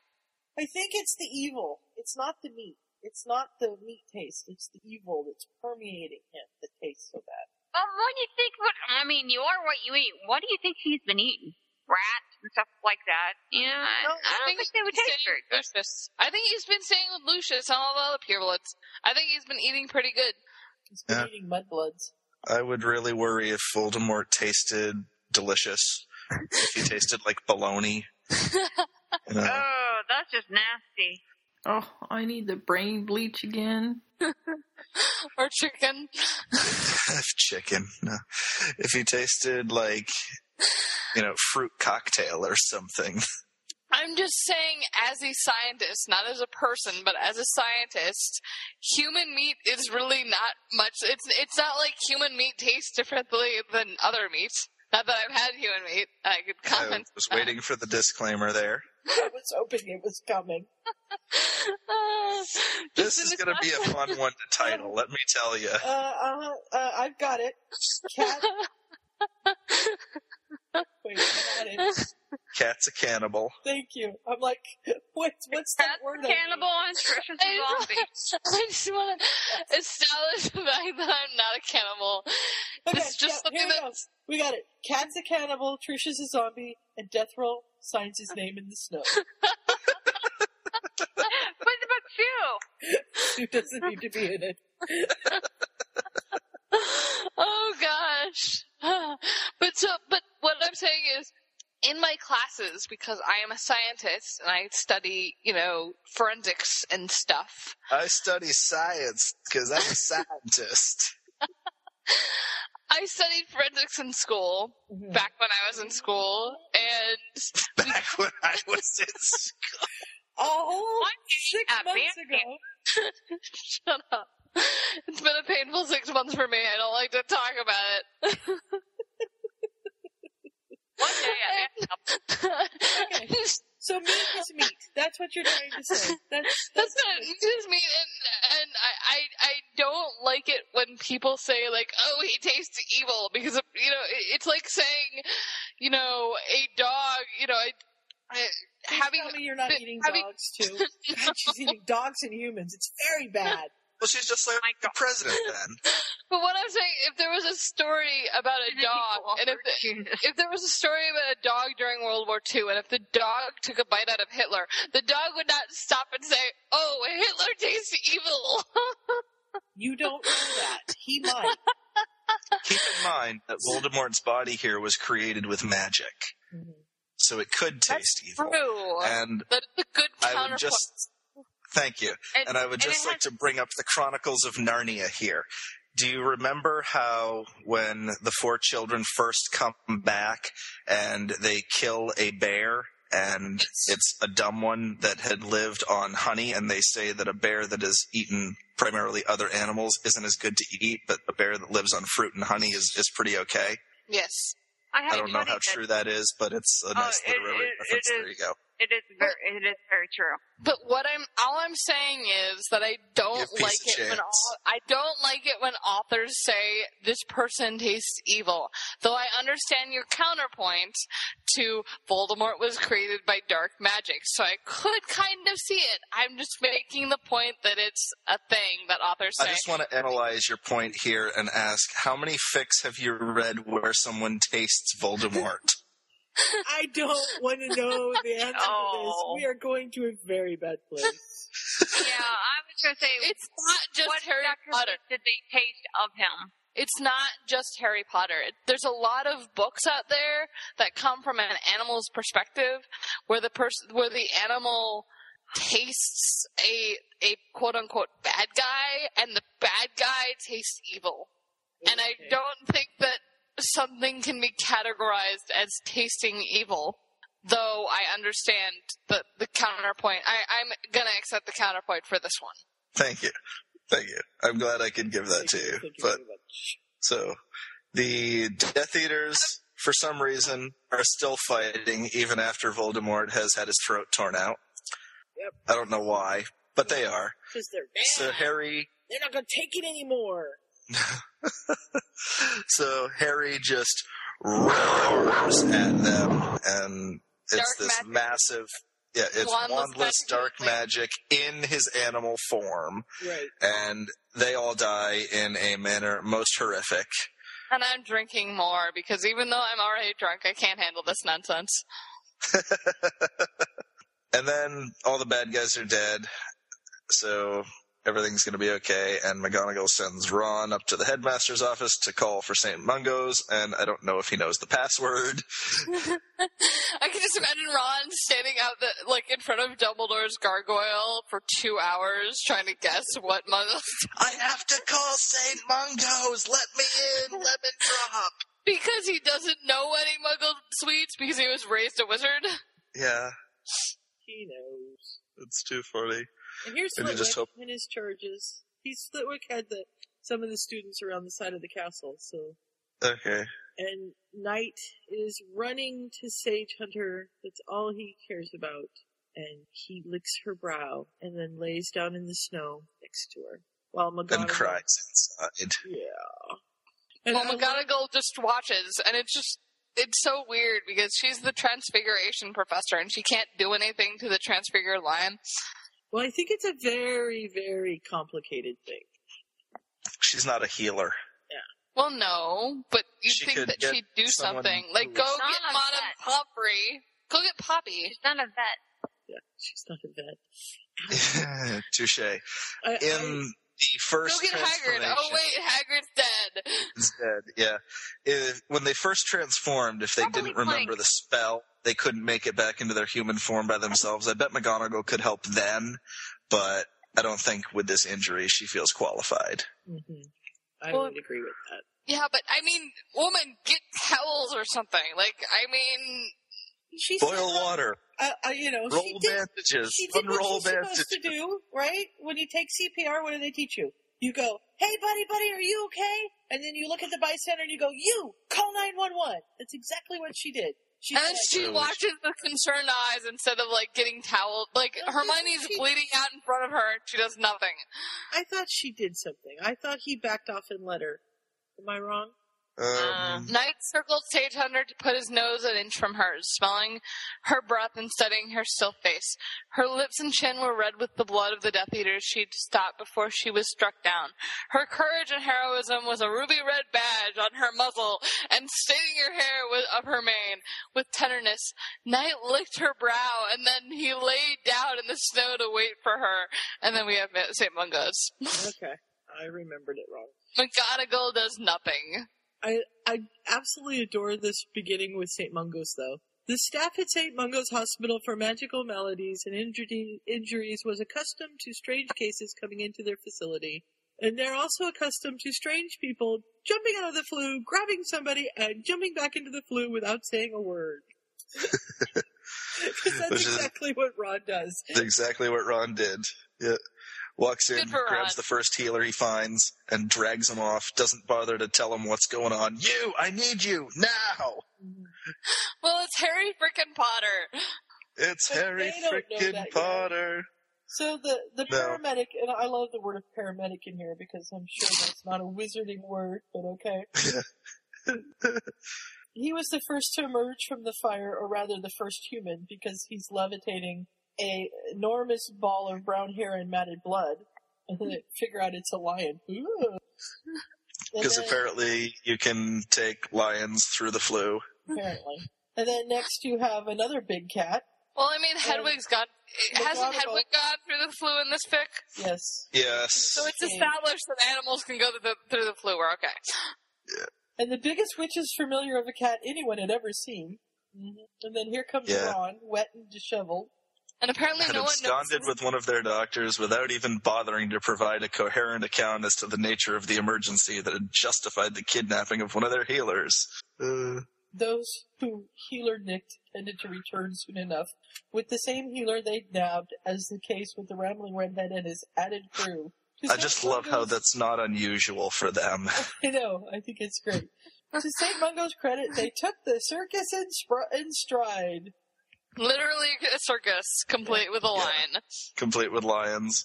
Panthers. A lion, a panther. No. And bears. No bears, oh my. Oh my. No bears. Bears are allowed. Well, I just love the meta wizard who comes in here. Fetch Dr. Manmalis immediately. Haste, haste. We have a critically wounded animagus. So formal. Yes. Very. Yes, haste. And I love the nurse. I'm sorry, you must wait out here. And Harry's like, Arr! She's like, you can come. Well, no, it's more like the lines of, young lady, Voldemort is dead, killed by Harry Potter. Points at the panther. That is Harry Potter. Stand aside, young lady, stand aside. And then, of course, everyone, kind of recognizes that Harry Potter has a scar on his forehead, despite the fact that he's a panther. Yes. Well, that's how you recognize him, don't you know? Yes. He's a scar. He's black-haired and he has a scar on his forehead. That's the end of it. And so then McGonagall's like, okay, Hogwarts has been attacked. We need people over there. There's lots of critically wounded people. And their nurse is like, ooh, something I can do. Cool. Okay, here we go. And off she goes to gather people to send out back to school. Were there nurses in Book 5? I don't remember nurses in Book 5. Well, they would have to have nurses. Yeah. Not everyone can be a full meta wizard. Yeah, but I don't remember them being named. I know there were nurses, because I remember them, but I don't think they were named nurses. I don't know. Another Muggle term. This is a Muggle term. Ron wants to go back to the school to check on Ginny, so McGonagall says he can. And then we have the lioness lowered to a bed, and the specialist comes in, and he barely looks at the lion, and he barely looks at the big panther in the corner who's spinning and snarling. Mm-hmm. Sorry, it happened. Mm-hmm. But I love him because he's like, Erlen's beard! The nurse nicked my Witch Weekly! Yeah, completely misplaced priorities here, guy. Yeah. But they get Hermione, she's got her own private room, and Harry is refusing to change back. Right. Which is very interesting because there's all sorts of reasons behind it, which we'll get into much later. He doesn't change back for a few chapters. Which I really liked, and I was kind of hoping that he wouldn't change back. Yeah, I did like it because it reflected what Sirius talks about, what it was like in Azkaban. His emotions are simpler when he's a dog. So, Harry is going through a whole ball of stuff, and being a panther right now is easier for him to cope with it. Well, I think he also couldn't change back. Emotionally. Okay. Yeah, emotionally. I mean, physically he could have changed back, but emotionally he just wasn't ready. Because I think changing back meant that the entire world was going to recognize him as Harry Potter, and they were going to expect him to do press conferences and interviews and all this stuff. And as a panther, panthers can't talk. Right. So, yeah, panthers don't have press conferences. As fun as that would be. Well, it might be fun, but yeah. Good night, Trisha. Night, Trisha. Good night, Trisha. Good night. Sorry. It's all right. That's fine. I'll see you next week, and I'll be excited and happy about the next one. Yes. It's okay. Take a 5-hour energy right before you come on the podcast. That won't be a pretty sight. No.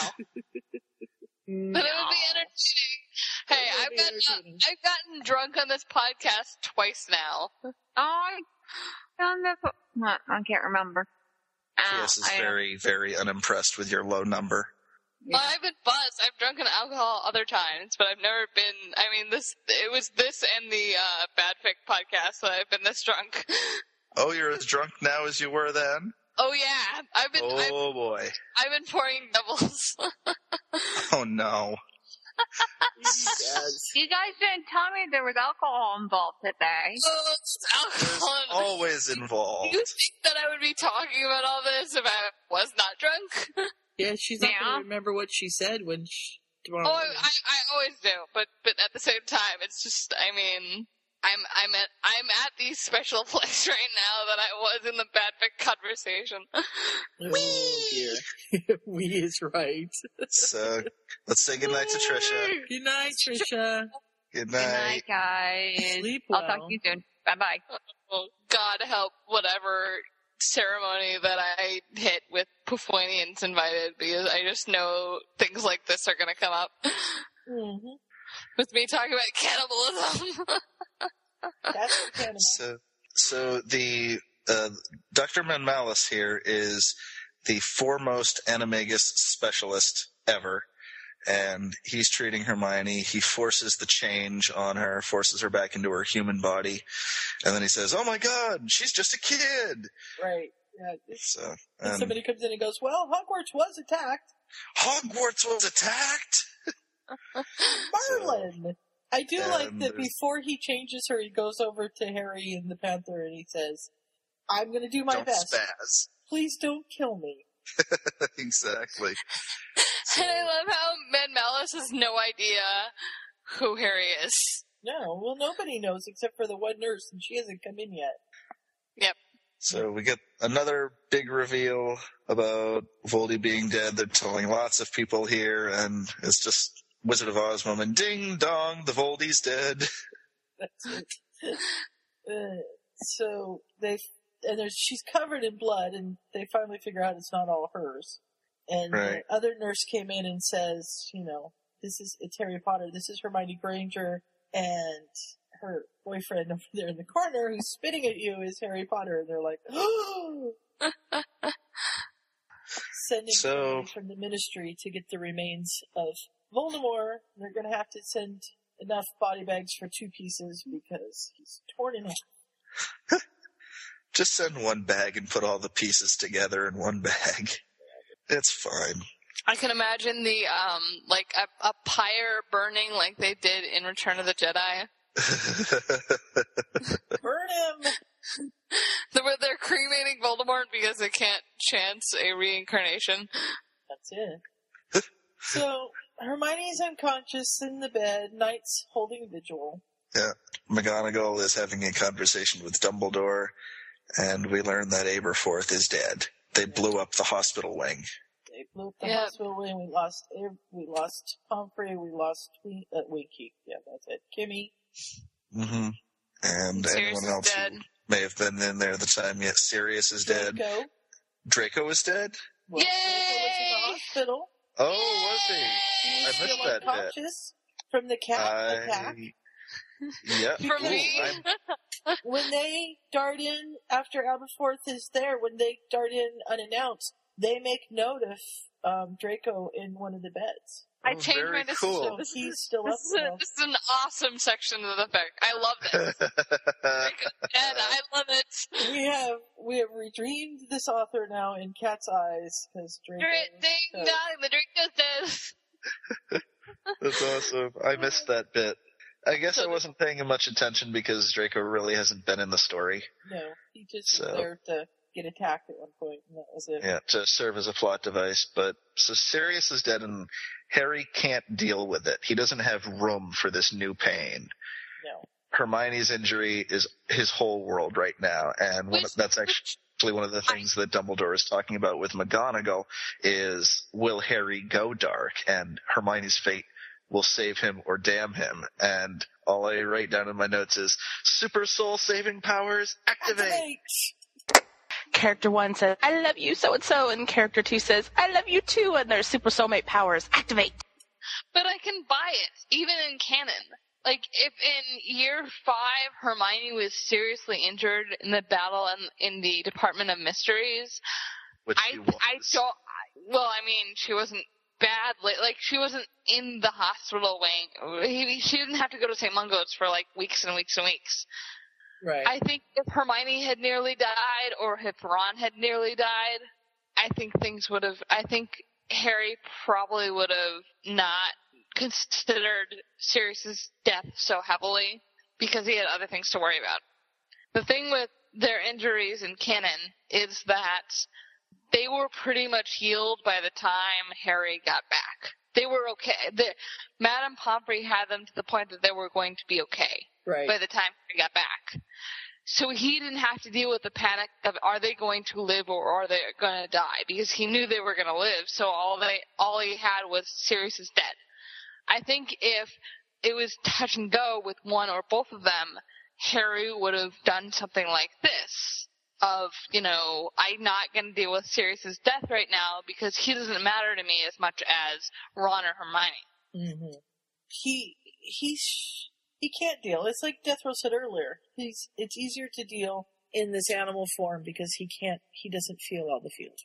And so they're talking about the hospital wing being blown up, and Mr. Weasley has told Dumbledore pretty much what's happened. Dumbledore saying, "You did all you could to protect them, Minerva. I'm sure there are children alive at this moment who would not be if it weren't for you." And she says, "I wish I could believe that, but it wasn't I who ended up saving us all." And yeah, they didn't. The teachers were not helpful. Which I will say I didn't like so much because teachers know shit. That's why they teach. And Minerva talks about the wandless magic. Political debate. What? I said I'm going to avoid starting a political debate on that statement you just made, but carry on. No, I mean... No, I said I don't want to start it. Carry on. We're going to go.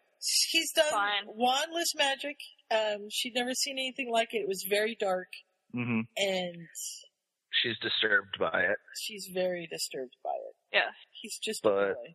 But she, Sprout, and Ron and Ginny all took a vow or an oath or something here that they're going to take the fall for it if it ever comes out. Right. They're going to say they cast the spells. Because Harry at this point did not have a wand. His had been burned out, so, oh my god, he's casting evil magic like this without a wand. Oh fuck, we're screwed. We gotta lock him up in Azkaban. Right. Mm-hmm. Which is the start to a lot of fics, actually. Harry has used I've seen a lot of fics of them in that plotline. Harry has used the unforgivable curses, and the Ministry makes an example of him and sends him to Azkaban, where lots of stuff happens. Right. Yes, by the way, I wasn't really referring to all teachers in a blanket comment. I was more speaking to the professors at Hogwarts have been proven time and again that they know their shit. Lockhart. Quirrell. Lockhart and Quirrell were not there. I'm talking about Flitwick, Snape, McGonagall, and Trelawney. I'm talking about Flitwick. You're confusing me now because I'm really drunk. I'm talking about McGonagall, Snape, Flitwick, and Sprout. And Flitwick.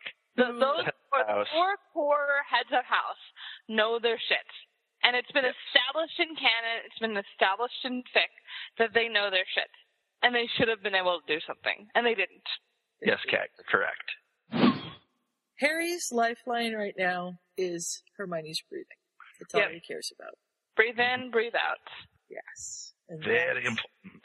Very important. Just keep wax on, wax off.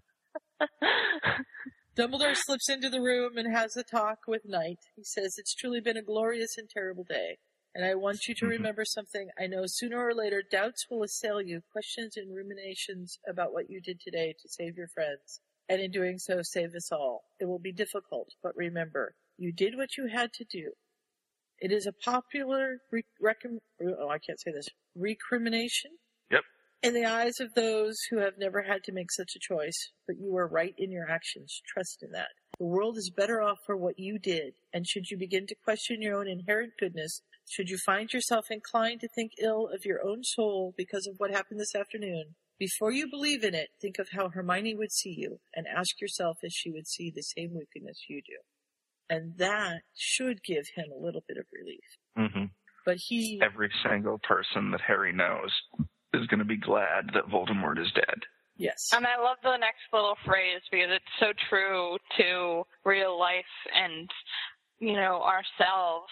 We cannot measure the weight of our own souls. We're blindly tangled, and our perceptions usually just as knotted. So we must let our loved ones do it for us. Place your faith in yourself in the hands of those who love you. Because, first of all, Harry, really is hardest on himself. Oh, yeah. And he's horribly hard on himself. Because he blames himself for everything that goes wrong. Because that's how he was raised, to blame himself for everything that goes wrong. But in a real world way, in the way that relates to us, we cannot judge our own characters because we see it is a human trait to see all our flaws before we see all our goodness, I guess you could say. Whereas the way the outside world looks in, they see the goodness before they see the flaws. And the flaws are just part of who we are.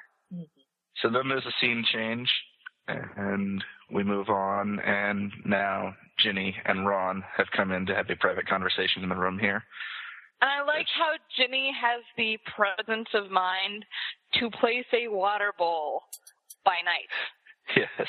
No one has given Night water yet, so Ginny does. I love it. Well, but I think a nurse may have cued her into it, but doesn't she just bathe him? I don't think she... Yeah, she does. She's washing the blood and grime off of him. She's not giving him water to drink. No, She's bathing him. It was there right in front of him. He could have drunk it if he wanted to. Yes. But still, there's also the fact that, no one really likes dried blood on them. Yeah. Just, sitting there. And so she has to bathe him by hand because she doesn't trust herself to scourgify him with her left hand. And we find out how she injured herself. She had the map. And she burned it to keep hiding students safe from Voldemort. To which I'd ask, why couldn't she just wipe it? Mischief managed. I don't know. Unless Peter told Voldemort how to operate the map. Which I could buy. He could have done. And I could have bought Ginny not knowing whether Peter told Voldemort or not, and just being extra safe. I could also buy Ginny not knowing how to wipe the map. Yeah, wasn't it turned on already? It was turned on already. I don't think she knows the secrets of how to work it. I like this plan. Ginny does not know how to work the map, so she's like, there's a map that shows everybody. I'm going to burn it. Yeah. So she was definitely forward-thinking in that regard, because it's like Remus says in Prisoner of Azkaban to Harry, in the wrong hands, this is a map to you. Oh, yeah. In the wrong hands, this is a map to any students who are hiding.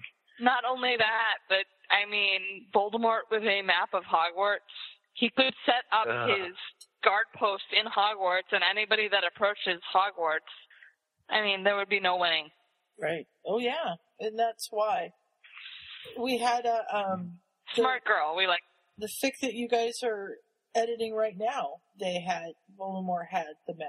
And yes. It caused all kinds of havoc at Hogwarts, so... This time around, be careful. This time around? Yep. I don't remember this, and that's a credit to how drunk I am. It's this time around. Well, whatever. I was talking to you about it earlier today before you were drunk, and you didn't remember then either, so it's okay. No, I didn't remember the conversation about racism. That's different. So, Ron wants to come in, but he has taken it upon himself to keep people out of the room. And Molly's very proud of him. She is. Which she should be, as Ron has actually grown in this fic. It's so nice to see Ron be a likable person, especially for me, as someone who doesn't like Ron all that much for reasons previously discussed. It is nice to finally have a fic where I can like him and say, way to go. It's not even that for me. It's my frustration with Ron really stems from the fact that in fandom, he doesn't grow at all. And I hate it when characters don't grow. I hate it when characters don't learn anything. There's a reason why I really hated Great Gatsby when we read it for English class my senior year, because none of the characters learned anything from that lesson. And Ron is the epitome of no one learning anything in all of fandom. And This is one of the few fics that he actually learned something. And it's just like, it's not even that I like the character better. It's just the fact that he learned something. I'm just like, hey, Ron, you learned something. Ron's characterization, Ron's character doesn't grow in the canon, and he actually regresses quite a bit between Prisoner of Azkaban and Goblet of Fire. Which is, I mean, it's really frustrating as a reader because you want to like him because he's Harry's best friend, but you're sitting there and you're going, why is Harry friends with this guy? He's a freaking idiot. Right. But not in this fic. In this fic, he's grown. But why. Which is why it's just a great breath of relief to see a fic where Ron grows. Mm-hmm. And it's not even that he's a more likable character, it's just that he learns a lesson, and it's fabulous. He's a more real character. He's more real. People learn from their mistakes. He learned from his. Yeah. So we're in chapter 65 now, and all the Weasleys have piled into the room, and Molly is crying over Hermione. Yes. And Molly is cursing. Yes, which I love. That was very cool. And the news about Harry being an Animagus has leaked to the press, and no one cares. It's not a big deal. They're like, oh, who cares? Voldemort's dead. He's Harry frickin' Potter. Yep. He's Harry frickin' Potter. You're the coolest kid in the whole world. You're Harry freaking Potter! And the twins come over and sit down. Ron sits down next to Knight, and he's just kind of there for friendship and solidarity. But the twins come over and plop down in front of him, and they're like, wow, you're cool. And all Harry can think of is, you're in my way. I can't see Hermione anymore. You're between me and Hermione. Get out of the way. Yeah, and Ron. So I can understand where they come from, because every time Harry's upset, this is what they do. Mm-hmm. Yeah. The joke, they try and cheer him up and make him laugh, and I don't know how they expect a Jack to for laugh. the heir to learn, exactly. And he likes it then. He does like that, because they're the ones who aren't taking it all seriously. Yeah, because everything's a joke to them, and he takes relief from that. Yeah, and but I think the situation is not something that he finds funny or finds laughter suitable or appropriate. Right. Maybe, once Hermione wakes up, he'd be okay, but at this point... And there's a quote here. It's McGonagall talking, I think, to Dumbledore, and she says, well, what if Hermione were to die? Harry would change back eventually, wouldn't he? And Dumbledore says, I honestly do not know if he would. But what would the Wizarding World do with a hero who's forever a jaguar? Learn to send steaks instead of fan mail. Yeah, I know. I love that. And at that moment, I was just like, I kind of want Hermione to die, just so Harry remains the jaguar, because that would just be a very interesting end to a fic that no one's done before. But it would be a very bad ending to a fic that has largely been a romance. That's very true. I don't care. This is not then the action-adventure sort of story. Hell, we're getting the whole conclusion to the big story of Harry Potter, which is Voldemort, halfway through 5th year. I'm just saying for the audience's benefit, because I know Death Row's the one who suggested that I start drinking, because this is the mushy stuff. This is the really mushy stuff. And I would be vomiting in the corner if I were sober. Okay. Well, Trisha would be proud of you. She would be. I like Arthur here, because the twins are trying to tease and goad Harry, and Arthur comes over and says, don't you two have better sense than to heckle a dragon? And they're like, come on, Dad, it's just Harry. And but they don't Arthur have better sense. Just Harry, who relieved you-know-who of his head. Oh. The twins looked a little ill and seemed unfathomably younger than he just then. Yeah. Go to your mother. She can use some comforting. And try to keep your mouths shut. Why does Molly need comforting? Oh, it's Molly, I guess. Because she's upset about Hermione. Because it could have so easily been one of hers. Oh. She's projecting. I guess. Fine. And they try to stem the tide of what the parents told people and stuff, but the Daily Potter. Wow. Daily Potter. Sometimes it does seem like it's the Daily Potter. I think they should change the name. There was a fic that I don't remember it at this point, but there was a fic that I read where the Daily Prophet had a weekly column called Potter Spotters. Yeah. I love it. I can see that. So as Harry was growing up, it was all, like little snippets of people who spotted Harry Potter in London. I like that Harry gets his news from McGonagall and Dumbledore as they talk outside his door. They don't quite realize how good his hearing is, so he's finding out everything he needs to know. So the Ministry's put him on the registry. No, no fuss. Yeah, And nobody cares. He killed Voldemort. He gets away with everything. We've agreed. This is where they agreed to tell everyone that the Death Eaters were taken by surprise, and that they're the ones that killed them, not him. Yeah, I don't think anyone's going to care. Nope, I don't think so either. I'm kind of sad about Snape being dead right now because I kind of miss the groaning over Harry getting away with everything, because that balance needs to be met. Yeah, I'm very sad Snape is dead too. So they're worried about him because he hasn't changed back, and what that means about his state of mind. And we move into chapter 66, where there's an author's note here that says, if you don't like the way I'm writing, stop reading. And my comment is, that's a hell of a thing to say when you're on the third to last chapter. Yeah. Well, apparently somebody's been reviewing it that she didn't like. Yeah. Well, I mean, I can totally understand. Oh, I understand the principle entirely. If you don't like it, no one's forcing you to read it. But I feel like there's 2 chapters in the epilogue. This is not the time to tell people to stop reading. I feel like she had to reiterate it because I feel like a lot of people didn't like how the final battle went, so they wrote in bitching about it. She had to kind of like remind everyone, like, you don't have to read this. You can press the back button. Yeah. Right. This wasn't the story she was trying to tell. She wasn't trying to have a big battle scene where you see in so many fictions and canon and everywhere that the final battle is a big deal. Here it's not. It's happening at roughly Christmas time. It's after the holidays and such, and about to start up the new term.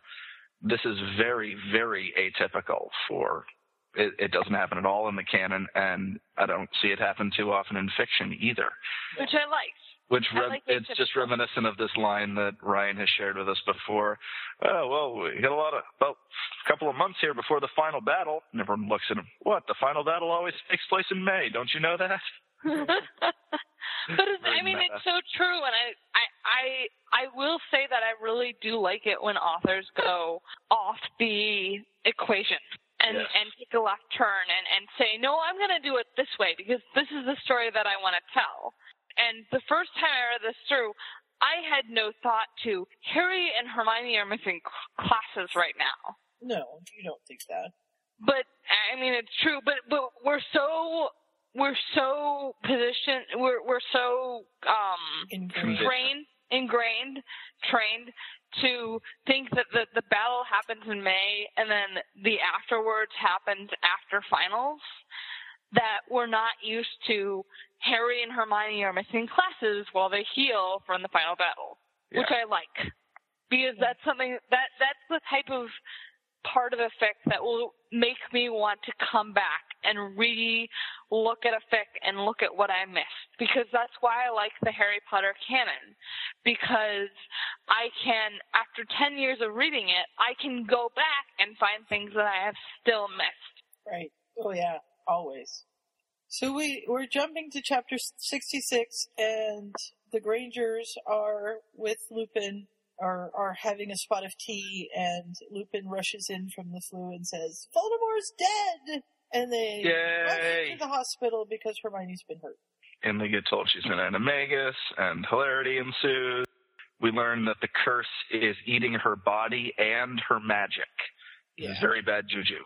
Very bad. But they got her there quickly, so he was able to stop it. But it may be turning her into a squid. A squib?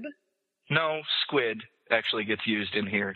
Jake uses squid. Okay. And he's trying to say squib, but they're saying that the curse could consume her magic and she'd be left without any powers whatsoever. What, like a squid? No, you mean squib. Yeah. It made me giggle. Yeah, I can see that. And Because that's just, you wonder where the giant squid came from in the lake, and is that the previous, that's where it came from? It's the previous victim of this curse. I see. It's good to know. Yeah. This fic is teaching us all sorts of stuff. It is. So the doctor lets him know that she's, in pretty bad shape, but they're doing everything they can. Yes. I love Jake. Please, we're doctors. You can tell us the technical... No, you can't. You're not doctors. You're fucking dentists. Is she gonna die? Yeah.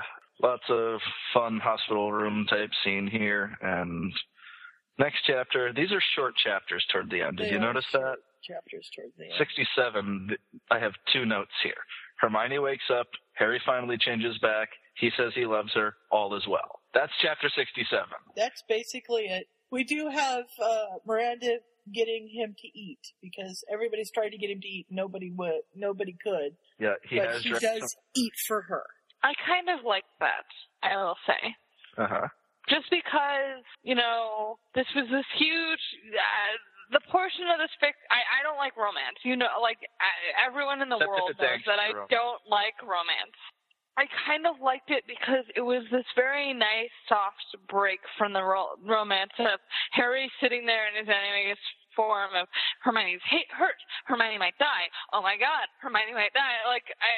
Is she breathing? Is she breathing? Yeah, it's just like, I need a break from all this because it's just too much romance and too much single-mindedness. Because in reality, it's horrifying when somebody that you love dies, but you move on and you go on, and there's no, this whole, one true love, you complete me type thing. I just don't believe in it. And I really just kind of like this nice breath of fresh air that is, okay, so Miranda is doing something practical, and Miranda's getting Harry to eat, because Harry needs to eat, because without food, Harry will die, especially in Panther form, because in Panther form, I'm assuming that he burns calories quicker than when he's in human form, so. But he's not doing anything. He's laying there. He's not doing anything. You still burn calories when you sit there. Yeah, but by being alive, you burn calories. But he's not burning that many. So. It's not like he's going running and chasing stuff. So, but point taken. So Hermione wakes up and she's thirsty and her back hurts, and then all of a sudden she panics because she thinks about Harry, and Harry says, "I'm here." Mm-hmm. And I did like we got this. Hasn't been used in a while. Right. I did enjoy that we got this from Hermione's point of view, and so we don't see Harry's change. It's just I'm here. Guilt. Right. And they confess their love, and Cat pukes, and then... No, I don't puke. I drink. Okay. Then we move to the epilogue. Yay, chapter 68. It's the day before Christmas. Okay, now I have to say this. I told somebody this. I don't know if I said it on the podcast or not, but I had a few minutes left to listen to. I thought I'd listen to it all, and I had a few minutes left. And so I put it on while I was on the exercise bike at PT. And usually when I do that, I have one earphone in my ear and the other one in my shirt so that I can hear people if they talk to me. Mm-hmm. But sometimes people can hear what I'm listening to if I have it up too loud.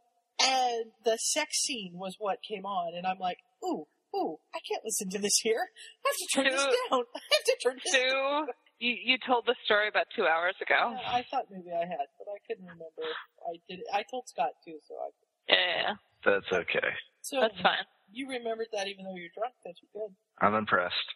So, it's and I'm continually drinking through the scene because this is completely disgusting to me. Yeah. And you don't like the fact that he brought Kiki back carrots from where he was? No. Yeah, he was up at school in the Great Hall, and he apparates to Camelot here. Mm-hmm. This is far too much like the epilogue of Doomed for me. Well, 5 years have passed, 4.5. Harry's 20. Hermione's pregnant. Ginny is in Romania studying to be a dragon keeper. Dumbledore is still headmaster. No, 5 years have passed because it's Christmas Eve. Right. And that only happened a few days after Christmas Eve. True. So 5 years. We learned that Hermione is writing Harry's biography because they don't trust anyone else to do it. Yeah. She thinks it's going to take her forever, and he's like, that's fine with me. Yep. I can And buy it, but it's still like completely gross. and they're going to give it to Ron, and he and Harry are going to make sure that Hermione gave herself enough credit because she saved their asses on so many occasions. Well, she always does. And She knows we her- learn that Harry has paid for Uncle Ben and the family to come and visit. I thought that was nice. Can I very just nice. say, when I heard Uncle Ben just now, I was just like, so Peter Parker is going to come visit Cross and You're terrible. Yes. No yes, crossovers. he is. And Aunt May. And I'm sorry that I've been watching superhero movies all weekend and all for the beginning half of this week. So, like, my mind, when I heard Uncle Ben was on Spider-Man. Spider-Man. Okay. So Spider-Man does whatever a spider can. Catches, spins a web. Any size. Catches fleas just like flies. Thieves just Look like out. flies. Here comes Here comes Spider-Man. Okay, now there's some thinking on the podcast. And So they're Harry going at is- it hot and heavy. Harry is angling for a snog and then a shag, and they're just about to get naked when the fireplace flares up, and it's Arthur Weasley come to visit. Arthur Weasley Delivering has the Christmas worst presents. timing ever. He does. He does. But you know what? He should offer him a few tips, like don't shag in front of the fireplace. That would be a good one. I love that Harry has to stand behind Hermione because his pants are a little tight. We can say. And Arthur, I love Arthur. Oh, sorry to interrupt. I'll just leave these presents with you and you two can get back to holiday shagging. He knows exactly what's going on. I love the fact that Arthur has no shame about it. It's just like, it's been, he's clearly done it so many times. Kids, he doesn't care. He's been interrupted in bed so many times. Yeah.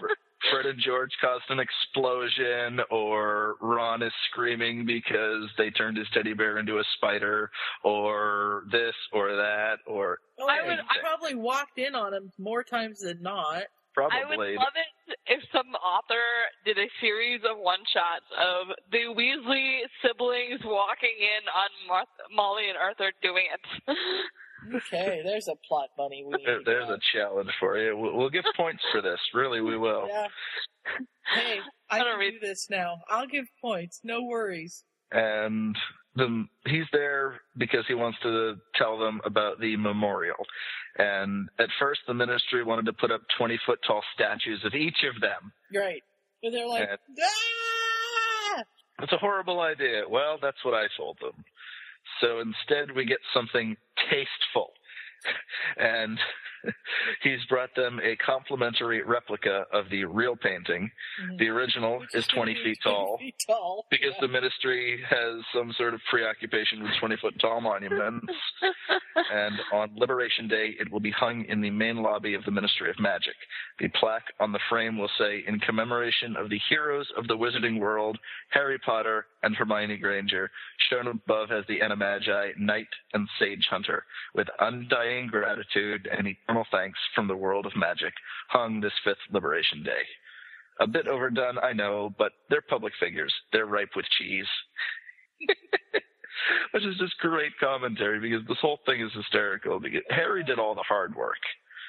Sage Hunter killed some Death Eaters, but really, she belongs on the Harry Potter monument? Really? Really, really? Oh, well, she does. I think they would.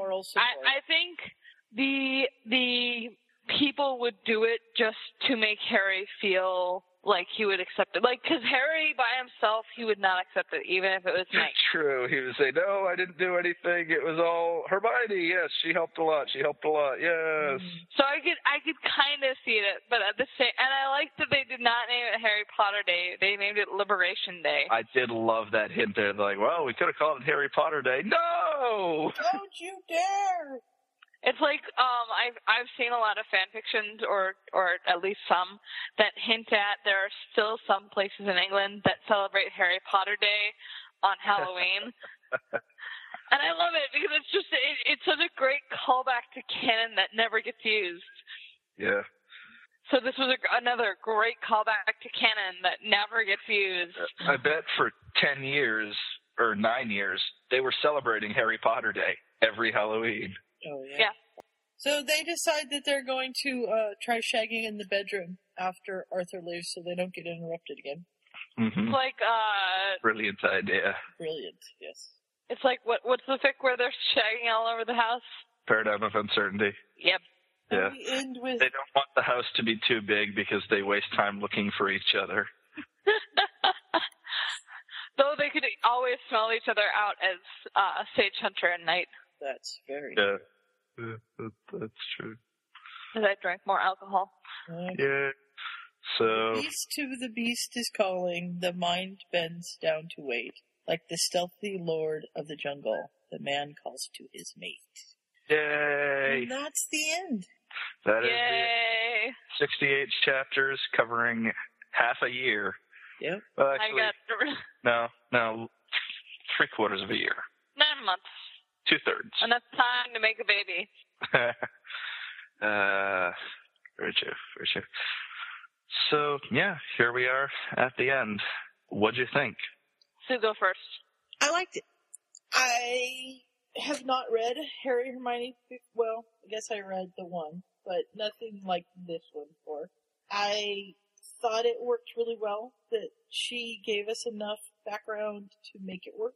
I agree with Death Roll that Ron is amazing in this, and that he starts off being the prick that he can be, and he grows, and it's really nice to see that. The wandless magic in the Animagus form, yeah, you could say that it happened because he was so mad, and it was more like unintentional, how magical children do wandless magic, rather than the fact that they've been practicing, because I don't think he would have ever been able to do it. And probably if Hermione hadn't been struck down the way she was, that wouldn't have happened. But he was so pissed and wanting to get to her that he wasn't playing games anymore. It was very animalistic. It was very animalistic and dark. And it was easier for that to come out because he was, in fact, an animal, feeling an animal's emotions. Yeah. I liked it. It's a good fic. We wouldn't have done it if we didn't think so. So, I like the ending. I love Arthur in this. He's got a great sense of humor, and it shows. And you kind of know where the kids get it from. Yeah. Mm-hmm. So apart from the last, 8 chapters or so that we covered tonight, and that's purely on a personal preference of not liking too much romance in my fic, because I prefer angst and adventure over, kissy lovey-dovey bullshit. Tell us what you really feel. I'm so I'm drunk off my ass right now. And Deathrow can tell because he's talked to me enough that he knows when I'm drunk. Mm-hmm. I still really enjoyed it. I mean, I've read a lot of Harry Hermione, and I feel like I agree with that though I do not ship, I feel like Harry Hermione works better for the canon evidence that we are given, because Hermione Ron just, Ron's an ass in 90% of canon, and he has 10% of good moments, and it feels like a stretch for her to, get together with him on that 10%. Especially and stay together with him. And stay together on that 10%. I mean, I just don't really see it happening, just based on canon. I've seen I've seen Hermione Ron fics that work, but like this, it takes a lot of the author taking where the characters are and morphing it into Ron growing up and Hermione, kind of meeting him halfway on a lot of things, and them kind of becoming adults from the kids that they were. The way I view this is the way that I view all relationship fics, is that you can give me pretty much anything apart from, 30-year-old getting together with 17-year-old, and I'm okay with it. Okay. I really have been in this fandom for so long that I could buy anything, and I've seen it all, and it's, you know, I just kind of enjoy the little pieces that authors put in, like Ron actually growing, which is, you know, so fabulous, or Harry spending the summer with Hermione instead of Harry always spending the summer with Ron. There are definitely holes to this story, but no author is perfect. I'm not perfect. Death Roll is not perfect. For those who do not interact with me in my daily life, I have, you know, bitched to Death Roll about his plot holes. So it's not like, you know, I'm only bitching out the fics that we cover. I think that the fact that I'm reading it is commentary to the fact that I think it's good. Right. Just because I've read enough fic that I don't need to read fic that's bad anymore. I've paid my dues. If we didn't like it, we wouldn't be here. That's true. No, I would not be here. I would be somewhere else because I do not need to, you know, and I will say that I did not like this last section, but that is only because of the romance. It's not because of the plot, because I don't like anybody getting with anybody else because it's really just too gushy and gross. And yeah, it's just, I really enjoyed it as a fic, and I really enjoyed the fact that the author took a lot of time developing the relationship between Harry and Hermione, and also developing the relationship between the trio, and also having Ginny being a present character in the fic. I think she could have used more work keeping some of the secondary characters present, such as Draco or Sirius, but I'm kind of okay with that. It is on my good fic list, I will say. Cool. Yay!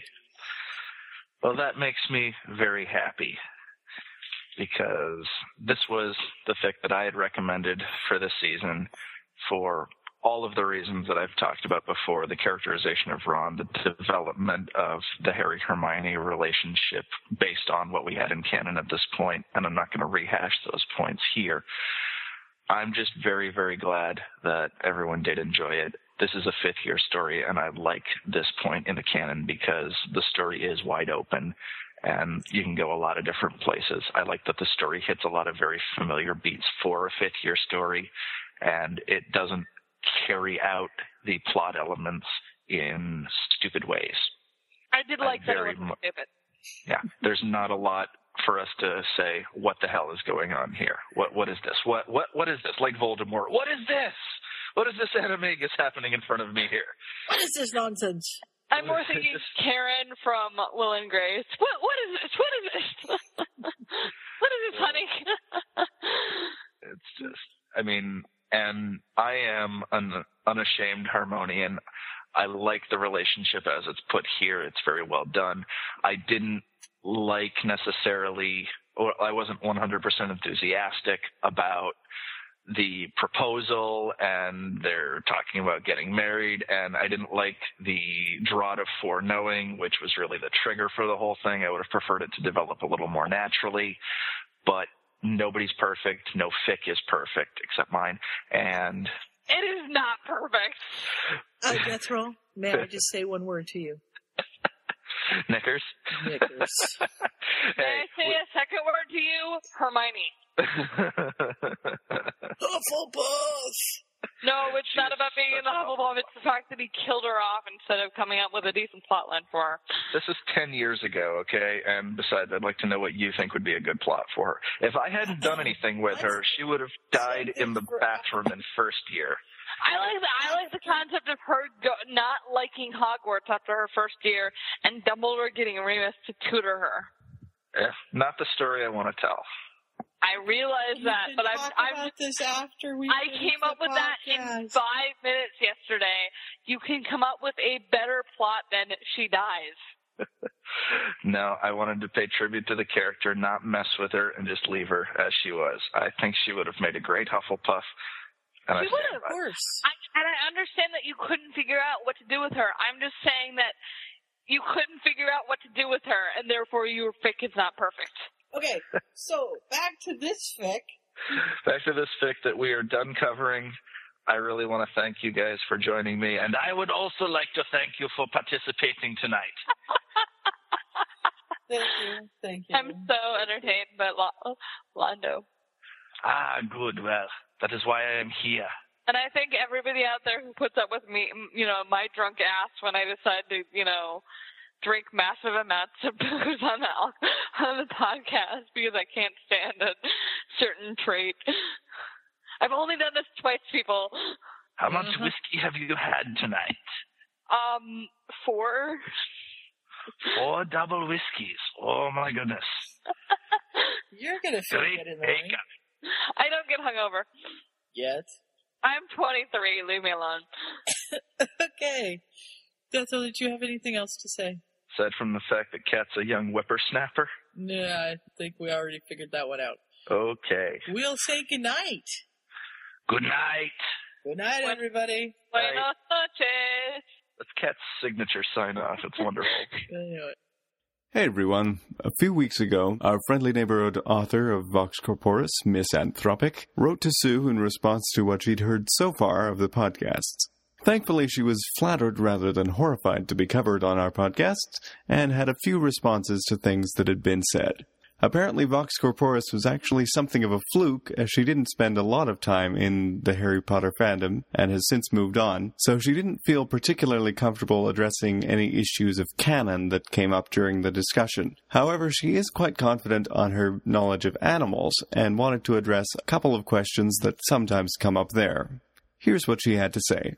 Number 1. It hasn't happened in the podcast yet, but I fully expect it to, because almost across the board, readers got their knickers in a twist that I interchanged the word panther and jaguar with Harry's Animagus form. Panther is not a species of big cat.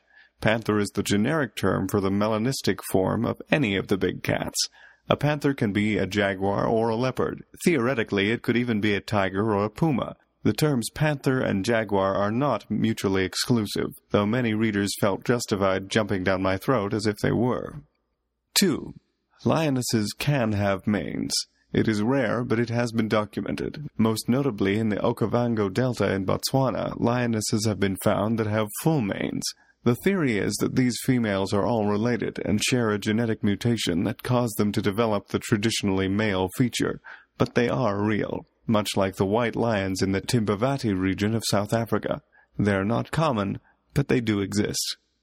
Now, not having read the fic or listened to our commentary yet, I know, I'll get to it eventually. I don't actually know if either of these points ended up coming up during the podcast coverage, but it's good information to have anyway, whether you heard it mentioned in the podcast or not. So there you are, some interesting facts about big cats from our friendly neighborhood author, Misanthropic.